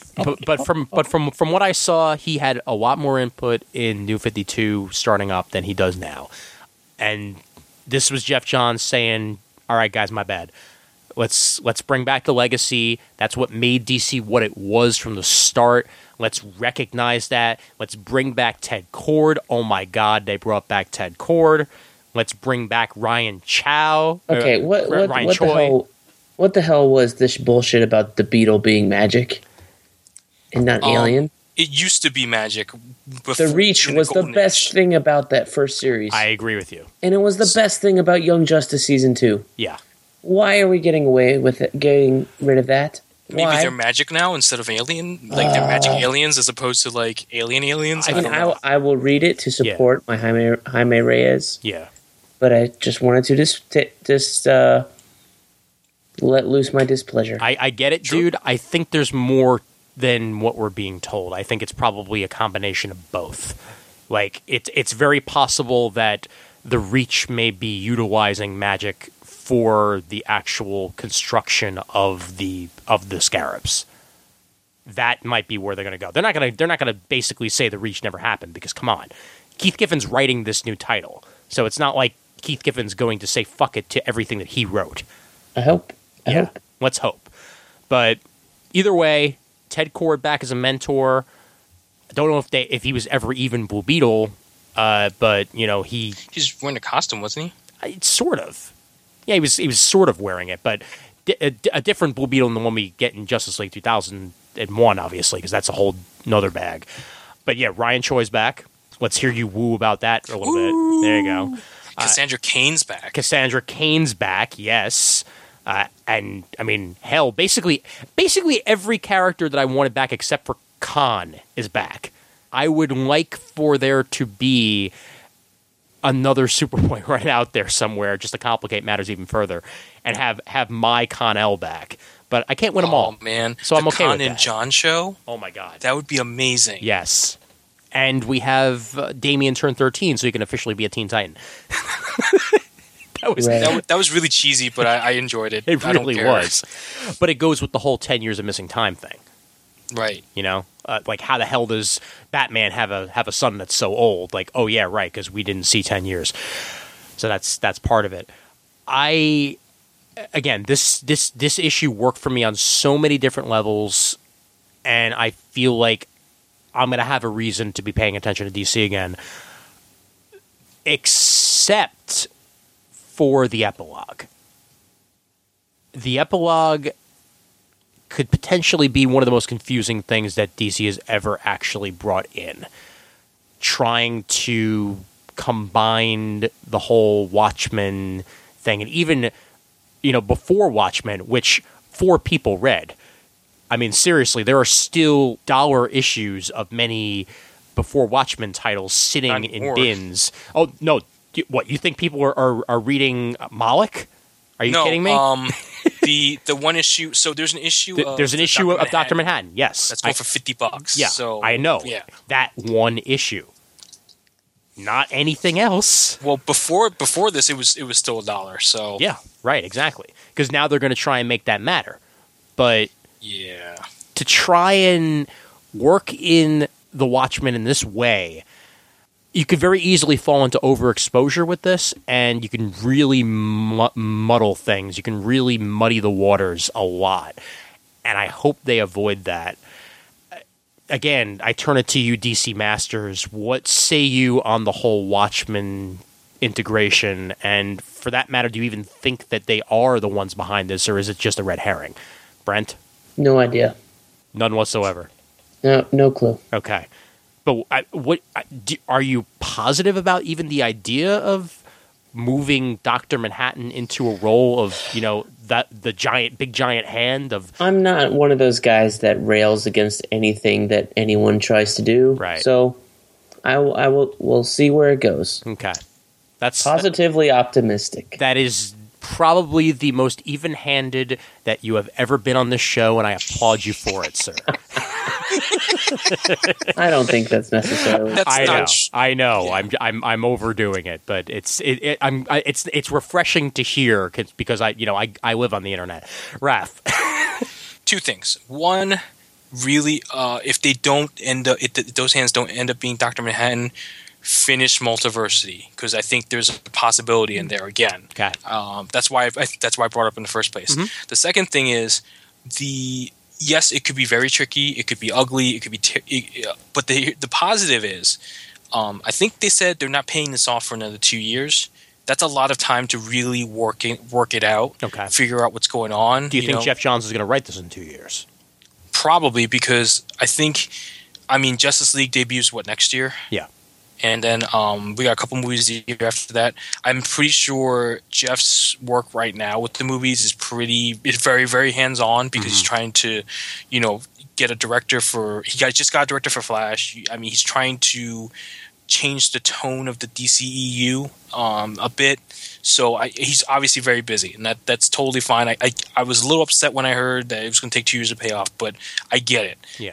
It actually is for the better, because since he's not writing all the books in Rebirth, it gives the writers time to breathe a little bit, let them tell their stories, and then Jeff can come back, let's say a year or a year and a half from now, and go, okay, so you guys did this. I kind of want to do this. Let me see if it still works. Okay, this works. This doesn't work. I'm going to do this with the whole thing, and then let's go. Yeah. So it gives us time to enjoy Rebirth for what it is, and then, because I think, as fans, we all want to know everything right now. We want to know how things work. We always do that. That's we have no patience. Come on, right? Stopping to smell the roses is probably the best thing right now, because it allows us to appreciate the DC universe again. Yeah, we can enjoy Rebirth. We don't have to go, well, I don't know, I don't get how Dr. Manhattan, the alternate universe, he's not, what Earth is he from? We don't have to worry about any of that. Yeah. Let's read Superman Rebirth, let's read Superman, let's read Batman, let's see where they go. Yeah. Oh, wait, they dropped a little hint there, that's kind of cool, but okay, what's this Batman story about? They gave us this big reveal, but they're not taking away from the DC universe by making it all about the Watchmen reveal. They're making it about the characters. Which and is at this which point, is important. Yeah. right, we need to fall in love with these books again, and they know that, and I think that's a really smart move by them, because I mean, the Watchmen thing is the oh shit, I gotta get this book. Yeah. But now we have books that are gonna be, hopefully, I mean, I can't say, I haven't read them all. I only read the Superman and Batman Rebirth. Hopefully they're good. Hopefully they do catch everyone's eyes again, and they do get back that market share, and they do, they do make the big two mean something again. Do you Because think it's been rough. Do you think the rest of the Watchmen are already in the universe? Do you think that Mr. Oz is Ozymandias? That's a possibility. I'm pretty sure Rorschach's there. Okay. Do you think he's the Question? Good question. Right? That is a good question. Did they show the Question at all? Well, any Vic or Renee or anyone? They No. didn't do that, did they? Not in Rebirth, no. But they did have that scene from I forget whether it was Justice League or somewhere else where one of where they first introduced the Question, and it's just this faceless man. Right. It's not even Vic. It's just like this. Oh yeah, he's one of the ancient people, along with Right. What's the Spectre? I think. Yeah. No, Phantom Stranger and Pandora, There you who go. they killed off. Right. Pandora, who gets killed off in very much a Rorschach fashion. Yep. With the splatter and everything. So yeah, it's interesting. I mean, I really want to see. I want to see where it goes, but for the next 2 or 3 months, Yeah. I want to see Superman fight Doomsday. I want to see Gotham try to beat Batman. I want to see Gotham, dude, could easily be Night Owl and Silk Spectre. Yeah, that totally could be it. And then maybe Clayface is his brain. Maybe his brain's been altered by Dr. Manhattan. Now that's why he's on the team. It's possible. Maybe there's so much stuff they could play with. Yeah, it's fun. It's the DC universe is fun. Yeah, it's When's nice the last not time we knowing said that? everything. Yeah, it's nice not knowing everything, and which is funny because that was the whole point of New 52 is that you didn't know everything, but this is a more inviting not knowing everything. If that makes any sense. Wait, with that one, it was like, oh, you're doing that. You're Yeah. doing that. Yeah. You wait, that's canceled already? Wait, you're doing that? It was a lot of weird. It was really weird. I mean, let's face it. It was not everyone was too thrilled about it in the first place, and then there was really good stuff, and then there was some all right stuff, and then there was really awkward times. When the whole thing with Static Shock that happened, that was really awkward. Oh yeah. I mean, it was. I mean, like Brent said, there were good parts of it. Justice League, Batman. Right. It's not like it was all terrible, but they definitely needed to do this. And They definitely needed to refresh the slate. and that's one of the things that I feel like with Rebirth, and Brent, I'll ask you to comment on this a little bit, is with Rebirth, after years now, and it is literally years of throwing things against the wall and seeing what sticks, there's actually a direction. There aren't 12 different initiatives fighting with each other to try and figure out which way they're going to go next. Well, hopefully. Yeah, exactly. Hopefully, At least for the first couple months, we're safe, I think. right. Yeah, I think Let's that get to year 2. I think all of these titles are at least going to be given maybe 12 issues to breathe, at least, which would be a year. Oh wait, Right. never mind. Double shipping. All right, 6 months. Well, the first arcs. Let's get the first arcs. Yeah, not everything is double shipping, right? It's only some. It's only books. Wonder Woman, Batman, Detective, Super Okay, cool. Action. And does I DC think- still do the whole thing where digital issues get $1 cheaper after a month? 2 months, yeah. 2 months. Okay. All right. See, that I could do. I could easily see myself waiting 2 months on books and then, giving them a shot. I can do that. I mean, fuck, I'm going to be waiting 6 months on a bunch of unlimited stuff. So this is Well, hell, I mean, cakewalk. 2 months would be 4 issues. You'd have a pretty significant idea of where things are going. Yeah. So, yeah. If they still keep that policy. I kind of hope they do in some cases, and they don't, because I do like seeing 2 Wonder Woman stories at a time. I'm not buying all the titles I could be, because I don't want. My favorite titles are all the twice monthly ones. So I didn't get Flash or Green Lantern because they're also twice monthly, and I just kind of tapped out on that. Yeah. So yeah, in a perfect world, I would get them all, but I'm not made of money. What titles are you getting, Brett? I think I'm going to get most of the Rebirth issues that I'm interested in, and then go from there. I'm definitely going to check out Batman, Detective, Superman Action. I don't know which Green Lantern ones. I might just stick with Hal Jordan and the Green Lanterns when that comes out, because that's the one Vince Guyver's drawing, I think. Okay. Blue Beetle, I'll definitely read that one. Yeah. And we'll just see how the Rebirth ones set it up, I guess. We'll see how they go. I'm picking up... I think I'm definitely going to wind up picking up Titans, at least for a few issues. Just the Wally book. Yeah, just to see where this winds up going. And it's Abnett. So, that's bound to be at least good. I mean, I know that my favorite Abnett books have been Abnett and Lanning, and they're no longer a team. So I'm... who knows where this is going to wind up going, writing-wise. But I've heard positive things about Titans Hunt, and I'll wind up checking that out later down the road. But he wrote that, so that's at least in good standing for me as to where this is going to go next. And I'm interested in Super Sons too. Yeah, so am I. Yeah. Yeah. What's nice about the Rebirth stuff is that it's $2.99 an issue. Yeah. So it makes it easy for me to be like, oh, I'll check this out, as opposed to Civil War 2 #1, which they wanted fucking $4 or $5 for. Yeah. I was like, go fuck yourselves. And you know what? Slight rant on that real quick. I'm not picking up Civil War. I'm making a stance here that it's not even just the money aspect of it. It's the fact that this feels way too much like marketing for me. And yeah, I get it. You got to have a Civil War movie coming out, so of course you want to have a Civil War book on the stands. Have you guys read it? No. I have not. I love David Marquez, but I don't want to support a book that's $5. I don't want to support a book right, because I know what happened in it already. I honestly don't want to support a book where the first thing out of the gate, to make it matter, to make it feel like you're saying something, you need to kill off one of the most prominent women in the Marvel Universe and one of the most prominent black men in the Marvel Universe. Right. Women, I wouldn't hold on to that just yet. Because I read the last page of issue 1. She's flatlining, but I don't think she's dead. Well, let's hope. Let's hope, because here's the thing. She's still really prominent, you're right, and she's also an A-Force. Yeah.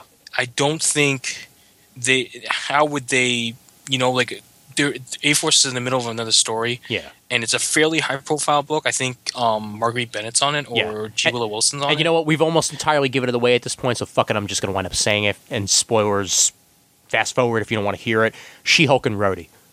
Okay? Right. Yeah. Yeah. So, Rhodey, so it's funny because, everyone talks about the whole, women in refrigerators thing. Yeah. They fridged Rhodey. Yeah. I know.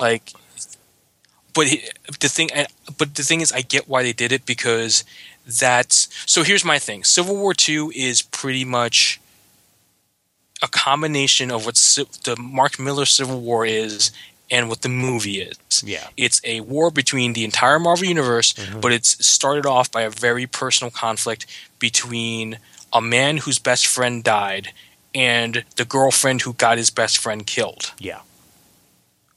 So yeah.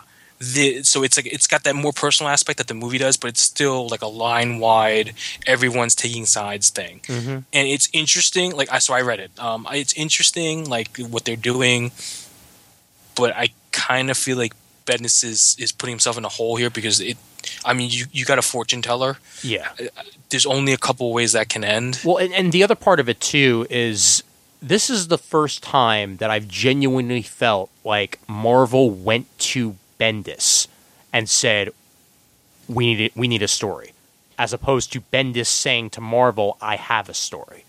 I just don't understand. Like they're doing like an event every 6 months. Yeah. There's no lapse time between events anymore. Right. Well, the Marvel Universe is constantly in quote-unquote upheaval, but it seems like none of these upheavals stick. Yeah. Well, here's the thing. A couple of months ago, when they did the All New or Different, when that was getting ready to launch, and we're getting another Marvel Now. Crackle, crackle. Or maybe we won't, because now the Now is shattered. So maybe that means we're just getting back to Marvel. Sana, was it one of the editors there? I forget who it was.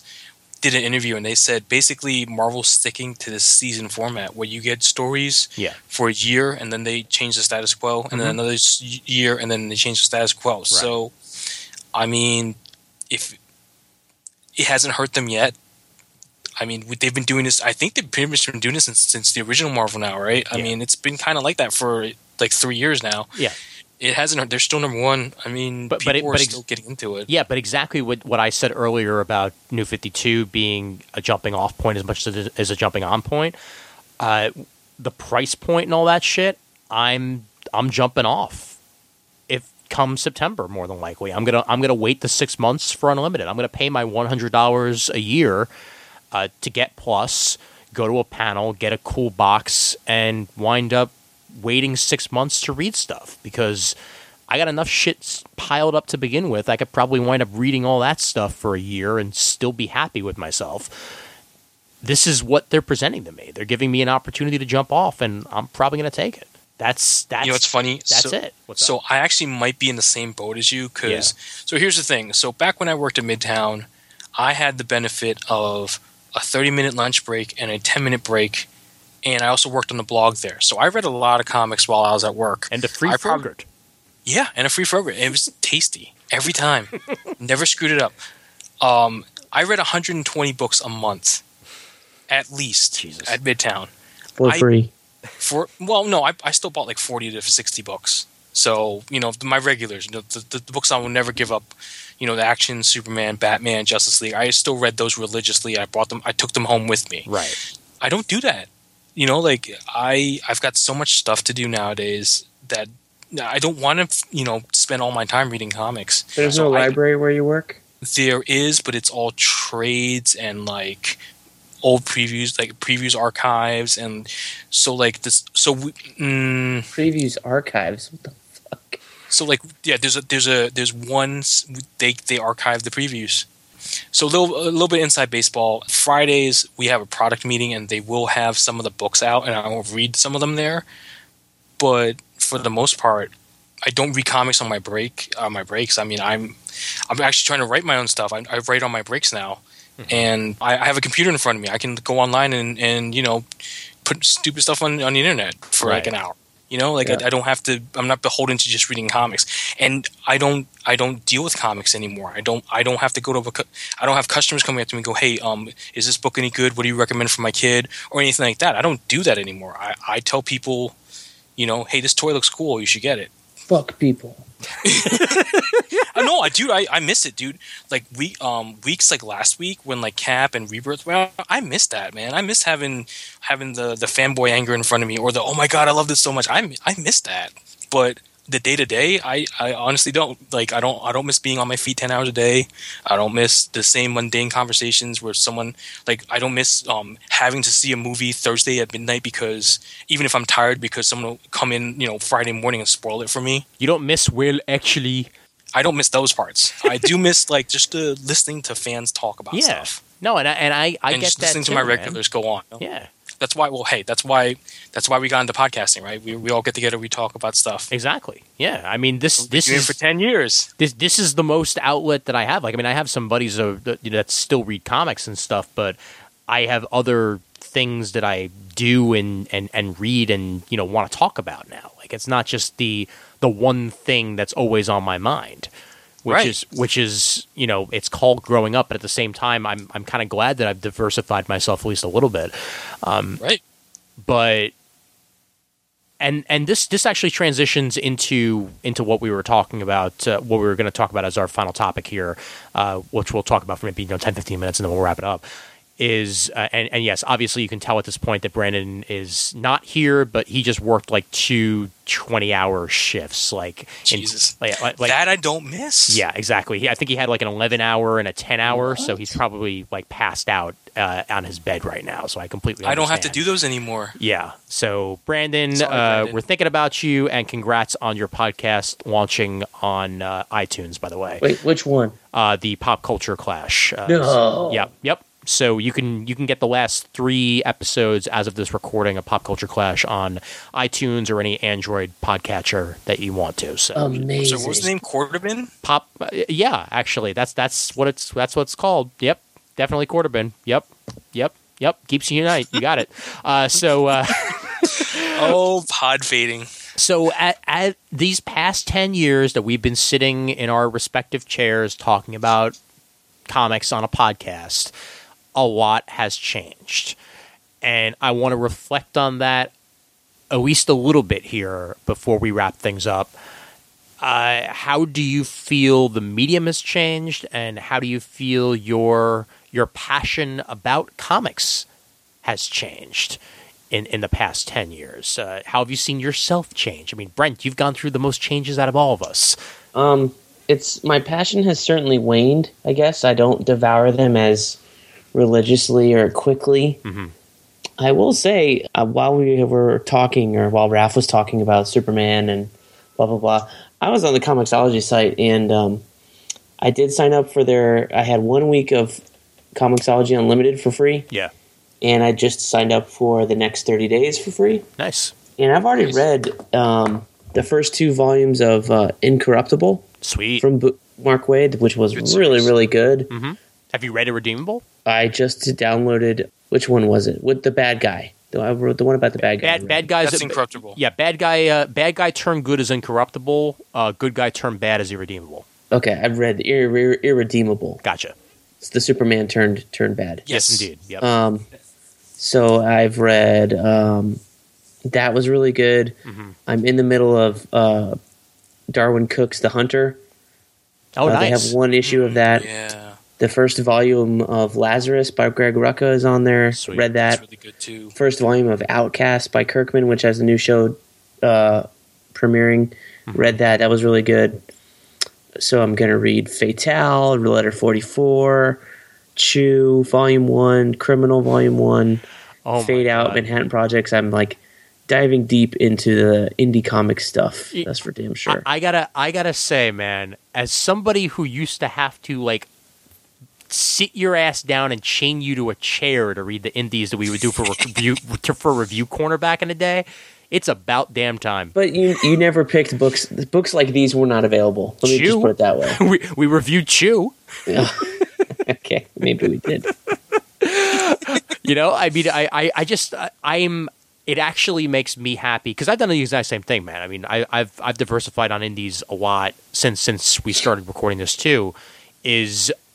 I've really started to embrace the fact that there's more than just superhero stuff out there. Right. So I guess I just wanted to take this moment about how comics have changed. I've talked about digital, and now with Comixology Unlimited, not to plug them or anything, I still think the service needs a lot of work. Yeah. But basically, it's $5 a month. I'm going to try and see how many things I can read without paying. How many? How many volumes of each are there? Like, so basically, the way that it works is it's kind of like your local drug dealer, like that whole thing. Okay. The first taste is free. Yeah. So a lot of times they have the first volume for free. So let's go to I have this site open. Let's go to Walking Dead and Scott Pilgrim. Mm-hmm. 2 very well regarded series. Right. Walking Dead has the first 2 volumes for free. Okay. On Unlimited, so you can get them as a trade or you can get the single issues. Mm-hmm. They don't discriminate. But nothing past that so far. They may add them in the future. Right. Scott Pilgrim in color has the first 2 volumes on Unlimited. All right. So that's a $20 savings right there if you can speed through those. Right.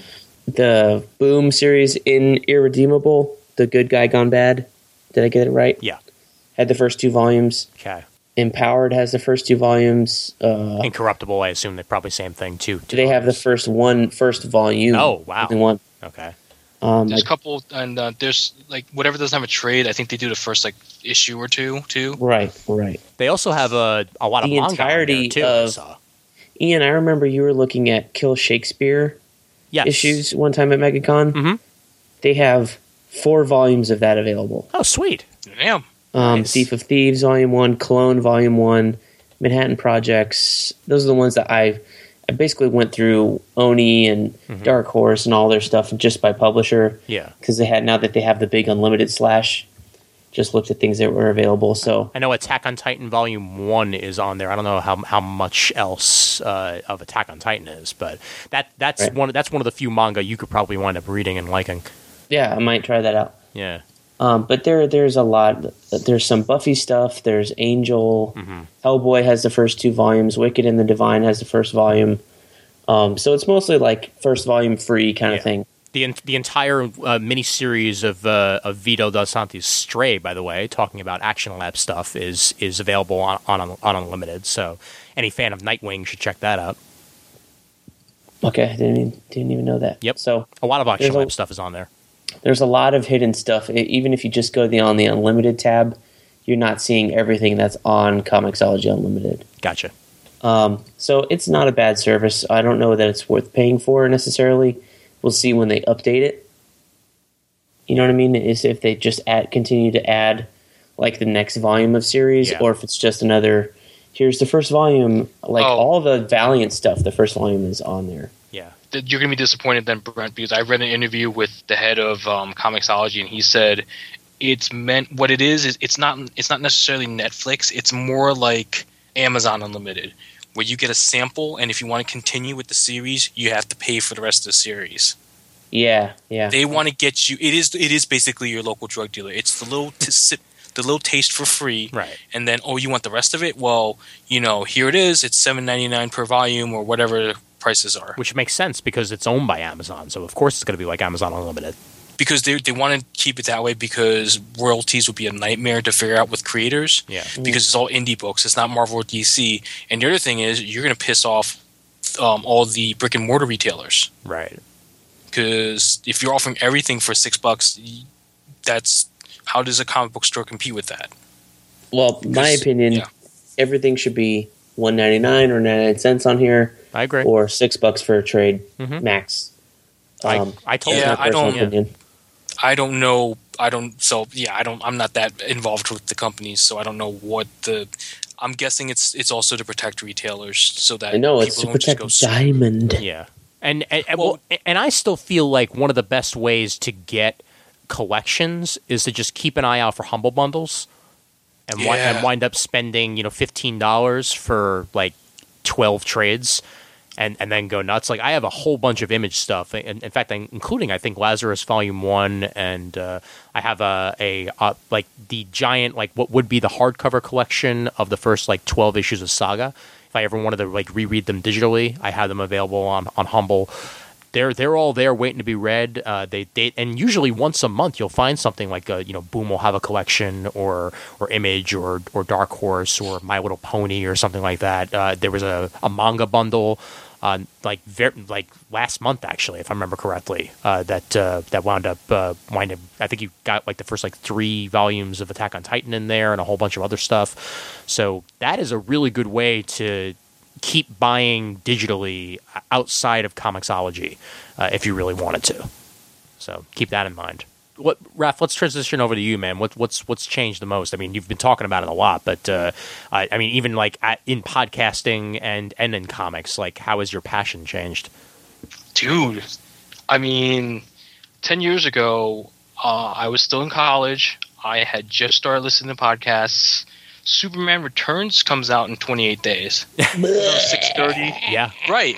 And we remember that conversation. I brought that up in the last episode actually. Like when we started Comic Timing, Superman Returns had not come out yet. Yeah, man. You're only about a couple episodes in at this point. Yeah. I hadn't even started listening to you yet. I didn't start listening to you till like the fall. Yeah. And okay, let's go with podcasting. I have come and gone. I had my podcast from 2007 to 2010 or 11. Yeah. That's done.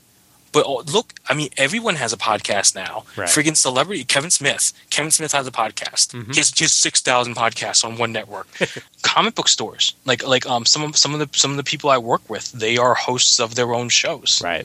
I mean, it's really proliferated, and just in general, the internet. I mean, like we have Facebook. It used to just be forums and like stuff like you had to go seek out Facebook groups. Yeah.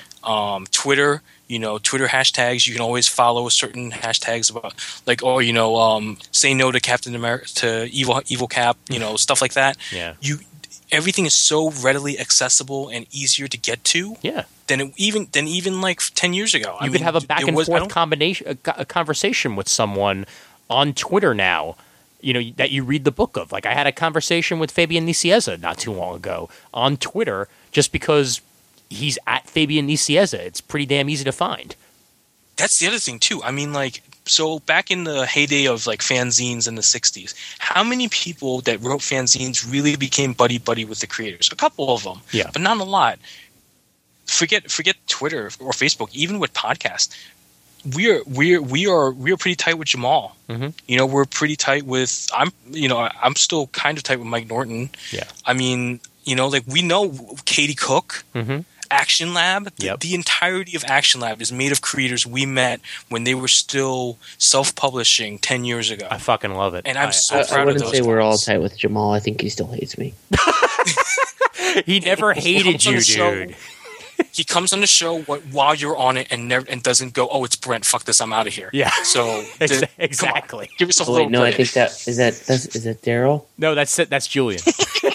Julian. No, that's me that's me versus Julian. Hey, the last time that you two were on a show together, you were very civil. I was very proud of that. No, it's not Daryl. What is it? Derek Coward, I think. Oh, has Derek. a fake beak with me. Really? Whenever he comes on the show, he's like, "Oh, Brent." Derek Coward has never been on the show while you've been on it, dude. So, You sure? yeah, you're thinking of Rick Gordon. Oh, Rick. Too Where many- is Rick? I haven't seen him in ages. Ah, man. I'm sorry, I've never seen these people's faces That's other fine. than on Facebook. It's fine. Sorry, Yeah, I guys. mean, like, I almost saw Rick the last time he was in town, Ralph, but it didn't work out. You're right, okay. Ian. It is Rick, the one Yeah. that jokingly always goes, "Ugh." Yeah, no, but I know Rick well enough to know that's his favorite running gag when he's I on the know. show. I love it too. Yeah, but yeah, I mean, look at how much has changed with like even fandom. Like we're all like Tom King. mm-hmm. We all knew Tom King before he worked at DC. He was at Super Show. Mhm. I chatted him up for a couple of times. Yeah, So yeah, the Freddie interactions Williams, between fans and creators has changed. yeah, And the accessibility has changed, and even like cons. I mean, and the explosion of the movies. I mean, like I said, this didn't. Superman Returns. That was the biggest high-profile-list comic book movie that year. yeah, And then 2 years later, Iron Man hit, and then everything goes crazy. yep, So, I mean, things have changed significantly. I mean, on that level, and then like the acceptance of like, I hate to say geek culture, but yeah, geek culture, comic book related culture. mm-hmm. It's everywhere. People love it. People embrace it. People you wouldn't expect to embrace it. The fact that there are like talking blank after these comic book shows air, Dude, like that. Chris Hardwick has a career because of comics. Yeah, Kind of. I mean, well, in a geek culture in backhanded sort of general, way. but yeah, Right, no, yeah. yeah. So a I mean- lot, man. Yeah, YouTube. I mean, so many people have YouTube shows, and then you unboxing videos. You do an unboxing video. I mean, geek boxes. These things exist now. Yeah. People actually make boxes that you can buy that contain stuff that you want or could possibly want. Yeah. What else? I mean, so that's just culture as a whole. I mean, personally, dude, I was just a college student 10 years ago. I helped run the largest comic book store in the world for like 2 years. Yeah. I mean, I didn't run it. I was in charge of everyone, but I made sure the day-to-day happened. I made sure everyone knew where, like You were the I norm was of part Midtown of- Comics. Right. I was the guy that made things go at Midtown Comics. Yeah. I was on. So I just posted a picture of my CBS Morning News thing from like 4 years ago when Superman and Wonder Woman kissed. I did CBS Morning News twice. Yeah. I did a freaking reality show, even though they cut out most of my crap. Like I remember watching that just for you and being like, yeah, Yeah. dude, like "What the you know, fuck like is Raph?" it was so disappointing because I didn't get to see the final cut before it aired, so I didn't know. I knew as much as you guys did. It was probably a testament to your character, Raph. Hey. Dude, I had this big impassioned speech at New York Comic Con about how awesome it was, and instead of going with that, they went with some guy going Comic Con, and it's just like, what a waste of my talents. Mario Muscar, the fact that dude, Mario, Mario, TV's Mario. TV's I want to go back and rewatch that one season, and all the ones following it because I love Beauty and the Geek. I haven't seen it since. Is it anywhere online? You could see if you could track it down. You could see Mario before his glasses were bigger than his face. Love you, Mario. So yeah,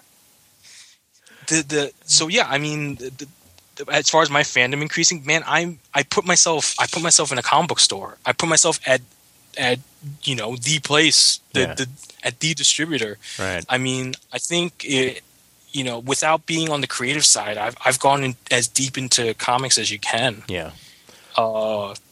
It's been an amazing journey. I think there are times I regret the decision. I wish I was an accountant and I made way more than I did just counting other people's money. But you are Asian. That's sort of right. It would have come easy. Right. It would have come. I could have been the butt of Chris Rock's joke at the Oscars. Come on. Well, of the things that have changed in the last 10 years as a collector and as a man who enjoys the comic book medium in general, and podcasting and all that, I'd say the thing that changed the most for me is I no longer I no longer have to just read superhero stuff. That's number one. I was a fan of manga, before that, obviously, and that was not just superhero stuff. But I understand that some of the best stuff on the shelves right now is sci-fi or straight sci-fi or straight fantasy or straight crime or comedy books and things like that, and they're not just being put out by DC or Marvel. That's important. And when we started doing this show, that was not always the case. You were not the kid Evan Dorkin schooled. No. I am not the kid that Evan Dorkin schooled anymore. My God. That was a baptism by fire, okay? Being on that episode with Evan Dorkin. I had no idea what the fuck I was talking about, and it was important to me. The other thing is I no longer look at this as a means to an end. Like when I first started podcasting, I'm like, okay, this could lead to something. I mean, hey, who knows? Now it's just a way for me to talk to my friends. Like if I have listeners, great. If I don't, I don't. But at least it's something that I get to do once a month to, unwind and relax and talk about shit that I love and, talk to friends of mine that I've had now for just about 10 years, if not a little bit less, sometimes a little bit more. And it's a lot of fun to do. It's an outlet. It's a way to get out everything I want to talk about, and that's pretty damn cool. The fact that 10 years later, now I can say that I have edited a Harvey Award nominated book. That's something that I never would have saw coming. I mean, getting to know Adam and Comfort and being in the behind the scenes with them has really been a great joy for me, and has showed me a whole other side to the world of comics, like knowing just how much it takes to get from script phase to drawing the art to putting those word bubbles on there to getting it out on the stands is really difficult stuff. And combined with that and the Action Lab people and everything like that, I just like seeing people that I know doing well and achieving their goals and advancing like shit, man. I mean, Adam and Comfort are like guests of conventions now. Like they're not just the dudes in the artist alley. Like they're drawing the program books for events now and having like 2-hour long panels with Mark Wade. Like this is something that they get to do now. It just makes me so happy. Real quick aside, do you remember Big Jim who drove us around for that one Super Show? Uh-huh. Did you know he freaking directs My Little Pony? Really? He does. He is a director on the cartoon. I knew he was a cartoonist. I didn't know he was a director of My Little Pony. That's awesome. Yeah, because I got the art book for the show for Tammy, and we were flipping through it. I'm like, Jim Miller Jim. And then I went to look at his Facebook page, and I was Jim. like, "You wonderful bastard." Yeah. So yeah, because remember he worked on Ed, Ed and Eddie back in the day. yes, that's right. So Yeah. I mean, it makes sense. But I mean, like, yeah, it's like so, like seeing him and seeing people, like, yeah, people we know do well, and you feel good for them. Yeah. I mean, when Katie got My Little Pony the comic, I was so happy for her. Yeah.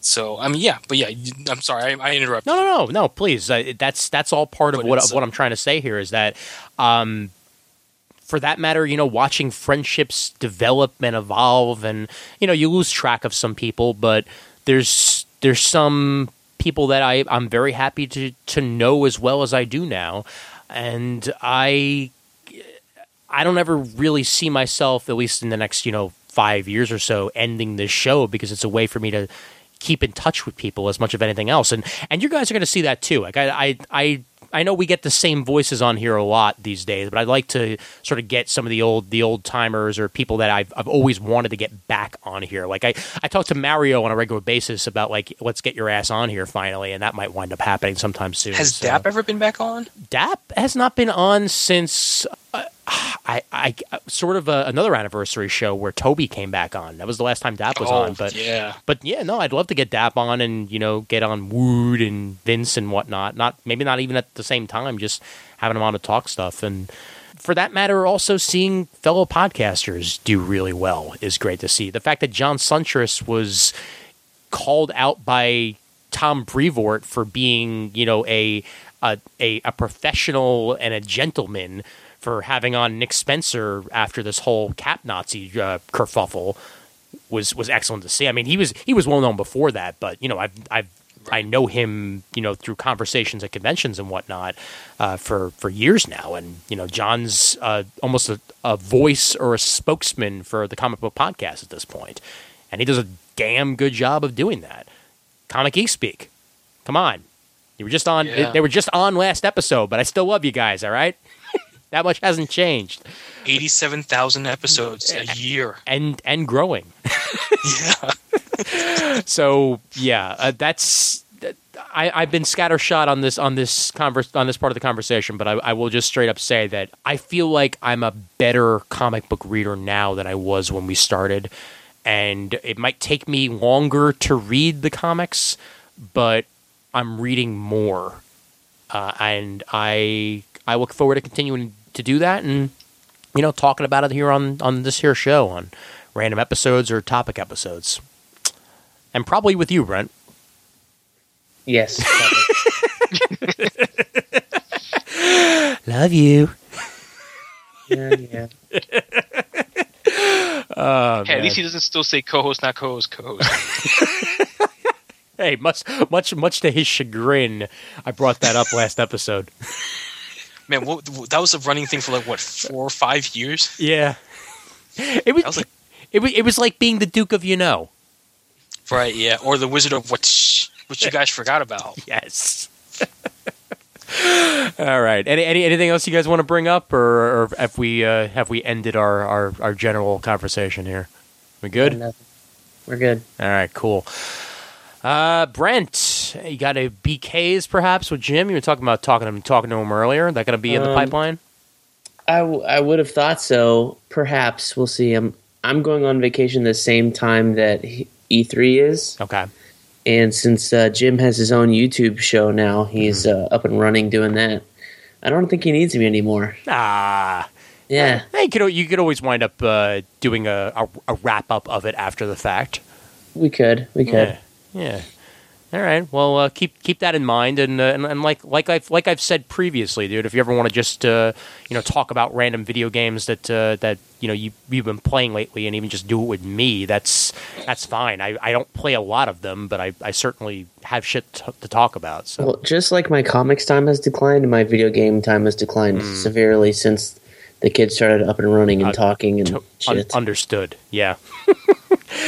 Be such a damper. Nah, but it's like once you get the kid to bed, you're like, yes, finally. Freedom. And then you look at the clock and you're like, oh shit, time to go to bed myself. I've got a whole 2 minutes. Oh, great. Man, I just enough time to see that loading screen. I can turn it on. Yay. Yeah, right. And Raph, you got any various blogs or whatnot you want to promote? Not really. You guys know where to find me. You're what? Well, damn it. It's at Raph Reads Comics. There you or go. I think I'm still Wraithmaker on Facebook. Yeah. You have a Tumblr you don't check? I have a Tumblr I never check.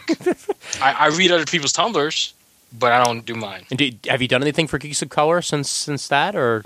No, not since Iron Fist, just because I don't have the time. Yeah, that's fine. And I don't. Frankly, I don't have the energy to start another Flame War. Understood.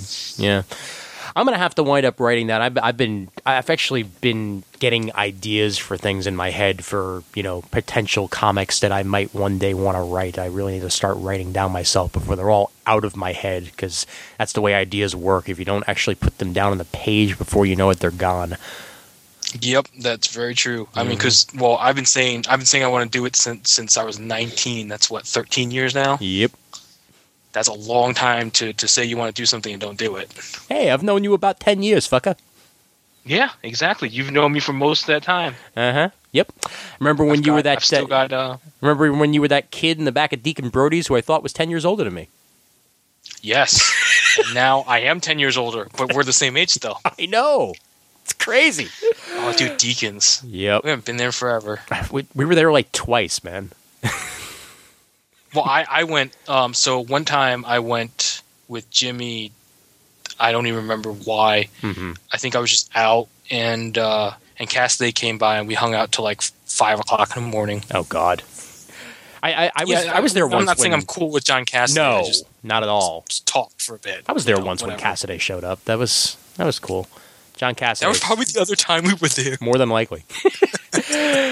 And like I said, Brandon was not on this episode, but go ahead and check out his podcast and all that. See, I promote you even when you're not on, Brandon. That's how nice I am. Yeah.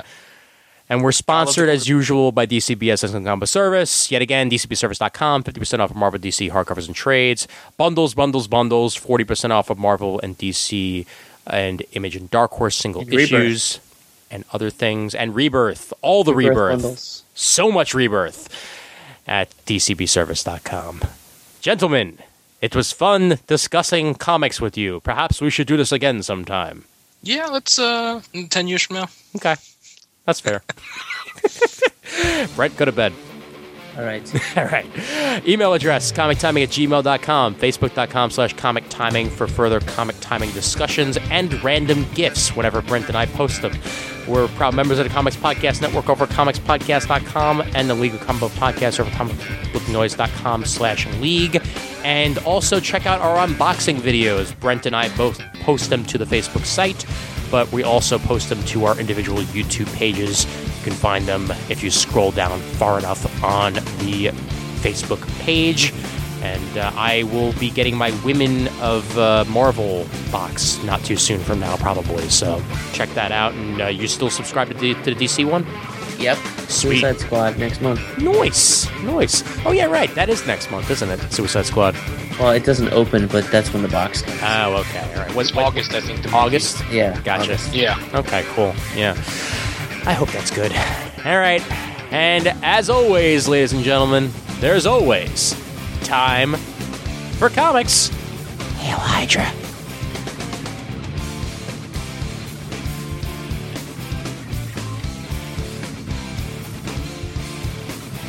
I'm also going to do a very quick review of Apocalypse since I just saw it. You mean with my close personal best friend Olivia Munn? Why? Yes, indeed. Your close personal friend who got exactly 3 lines in the entire movie. I know. I haven't seen it yet, but I keep hearing that. And I'm just like, from what I read from everyone's reviews and from what everyone's told me, and from what I've seen from Bryan Singer, period, he's that guy where like he has a good idea, he almost gets it, but there's just enough that he doesn't get where you're just like, I liked it, but It was like that woman on the line for ice cream in Portlandia. I like it, but I don't love it. But Days of Future Past he got, and I think it actually is as simple as the fact that was just a better story even from the original comics. Like Apocalypse has just never really been fully formed. Yeah, because he's kind of like one of those super powerful villains that they need to like do something really big, but then they kind of throw away. Right. Yeah. There's no go-to Apocalypse story. Well, Age of Apocalypse, but that's too long. You know what I mean? Like his first appearance arc. I think that was X Factor. Was that the first arc or the second arc? It was early on in the original X Factor run. That's all I know.